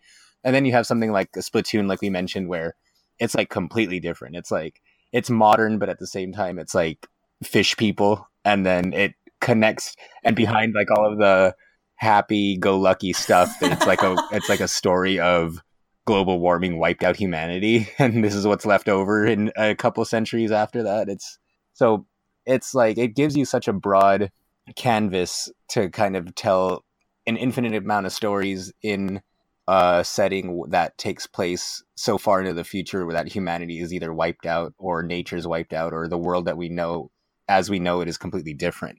But I mean, with all that said, I think another big part of it too is just that people think the world sucks and would just feel better if it was all gone. But yeah, that's about it. That's all I have to say on that. So on that note, we're Space Force One. I don't know what that is. Space Force One. That's a reference no one gets. That's what's going to save us. Oh, from the post-apocalyptic with the immigrant world. children and Ender's Game. I understand. And it's like Air Force One. I thought you were talking about Battlefield Earth for a second. Wow, that's because clever. they're in space. I mean, basically in Trump's mind, but whatever. But before we go, I did want to mention one quick thing at least. If you guys do not follow our dear leader, Jonathan Linden, and I mean that in the sweet way, not in a shitty way, you totally should. He's been putting out some very like deep, thought-provoking videos this week, or like the past 2 weeks. There's been a lot of like celebrity suicide and hard times for people, and he's just sending out some like real positive energy and positive good messages, and making you kind of think about the way things are and how to make things better, not only for yourself but for other people. And so he puts them out like, I don't know, I think he's doing one almost every day. I don't know, they're good. And if you need help, please don't be afraid to reach out to anyone in Geekscape, even if you don't really know us, because I mean, we're not shitlords. We'll help you and listen. So, what's a shitlord? Not you. Not guys. us. Not this time. Someone who's an asshole. I was trying to be more creative with my swears this week. It's a goal. Find new swear words. It's a good goal. No, it's a good goal to have. I love swearing. It's a good thing. Michaela loves swearing around little children. Oh, dude, that's the hardest fucking thing. Generally all the time, but mostly around children, yeah. Like, I feel like she won't swear for like 3 weeks, and then as soon as there's a 4-year-old around, there it comes. It's not like a 4-year-old that I can see. It's like there's a 4-year-old who's like sitting behind me on the bus, and I'm mid-conversation, and bam. I'm going to be real honest. I struggle with that at aquariums and zoos because I get really excited and I get really animated, and I swear a lot more when I do that. Like, look at that fucking dude, fish. Do you know what the fuck those things do? Look at that kid. Look at that fucking fish. Do you see that fucking all the fish, time, little girl? Or like I'll be like explaining something. I'm like, yeah, and then it just kind of shits it out. And I'm like, you can't say that. You have to find new words. So I feel you there. I was actually really excited. About a month ago, I got to go to the Seattle Aquarium. They had an adult night. It was only adults. It was 21 and over. They do that here too. It was so cool, and you got to drink and see fish. Except you're allowed to be 19. Oh well, because that's drinking age. But yeah, so it's like 21 and older. We're all I'm 29. Speak for yourself. I'm 29. It's whatever. I'm the youngest one here on this podcast right now. So by like I'm like 32. Yeah, how old are you, Josh? You're older, aren't you? Yeah. Are you really? No, Josh. yeah. What are you talking about, Derek? Yeah, I'm 20. I'm 25. He just looks it. I get mistaken for 22. I mean, we should all take it, right? Whatever. I get mistaken. Oh my God, Derek. I don't know. I'm just making that up. That's now that you've trimmed your beard. My sister, my little sister. That's where tonight's title came from. Is I didn't shave for 6 months. Oh, longer, 8 months. No. Yeah, it was November. Oh, wow. Because it was No Shave November, and then I just never so... shaved again, and I looked fucking horrible. It was like I don't know if you guys have watched Lost, but when Jack is going off the rails and he has a pill addiction and he's like, we have to go back, like all that sort of stuff. Like that was my beard. And there was many jokes about it. I said I let myself go. I said I was going back to the island. I said I was going to keep it until Brock Lesnar lost the Universal Championship. But we trimmed it the other day, and Michaela's first thing that Michaela said was, it looks less like a depression beard and more like a regular beard. I want pictures of bearded Derek. I feel like we need updated photos for Twitch. I mean, you'll see me in less than a month. So we'll snag some. I'm gonna be real honest with everyone. I just go on Facebook and steal your guys' photos from Facebook and crop them constantly for stuff. No, I definitely do that. I don't have your picture up right now on Twitch, Mika, because I was a lazy piece of shit and didn't do it. But I'll have it for next time. See, that's a shitlord move right there. Me being lazy, like not doing my job. Do what you can. That's okay. I'm not offended. I think that's it. Yeah, I think that's about it. I think that's an episode. An episode and a half. It's 2 episodes length worth, but it was good stuff. Yeah. So hopefully we should be back down to our normal, now that all the E3 talk's pretty much done, we should be back down to normal going forward. But if not, that's okay. I don't know. Let's not set arbitrary time limits. Let's make a 4-hour podcast. Why not? Jesus, let's not do that. That sounds like so much work for me. Well, I'm not working on it, so sounds like a plan. All right, so with 24-hour live stream every week. Oh my God.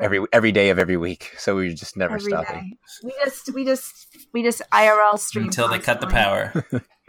But that's because nobody's holding down their job. Pretty much. I mean, But that's going to wrap up episode 158. As always, you can find us all on Geekscape.net. You can find us on Twitter at Geekscape Games. And you can find me at Inu Joshua. Derek, where can they find you? I'm at D. Cranevelt on Twitter, and I am Captain K17 across gaming platforms. Right, and Courtney? I'm Mika Max. Yeah, let Mika go. She's a guest. It's a shitlord move there, too. Gosh. I'm just trying to fit in. No, go ahead. I'm Mika Max 309 on all the things, and then also we've got the Geekscape Forever Instagram, which I am trying to keep up to date occasionally. Now it's my turn. That's it. Yes, but you missed your chance, so we're skipping you. Oh, too bad. I'm just kidding. You can find me on Twitter at @AKGeekyGirl. I'm on Instagram and everywhere else as GeekyGirlAK. If you can't find me somewhere and you want to talk to me, then tweet me and I'll talk to you. Also, please don't forget to check out our Facebook. I try and go on and post when we're recording live streams and when we get our episodes up. And you can find us at facebook.com/groups/Geekscape Games. Right, perfect. And with that, we are going to call it a show. So thanks everybody for listening, and bye everybody. Bye. Bye. I'm all about that beard, no stubble. I'm all about that beard, no stubble. I'm all about that beard, no stubble. All about that beard. Yeah, it's pretty clear. I eat a lot of food. My beard'll catch it like it's supposed to do. I got that beard bloom that all the girls chase. All the right hair in all the right places. I see them weak beards working at hipster crop. My grandma's got more hair. Come on now, make it stop. If you got beard beauty, come on now, comb it up. Every inch of this is perfect. I ain't never gonna chop. Now my grandma, she told me that some men could only try. But with that beard you're growing, you'll keep women warm at night. She told me never to shave it, don't trim it, no, not at all. Because when it gets longer,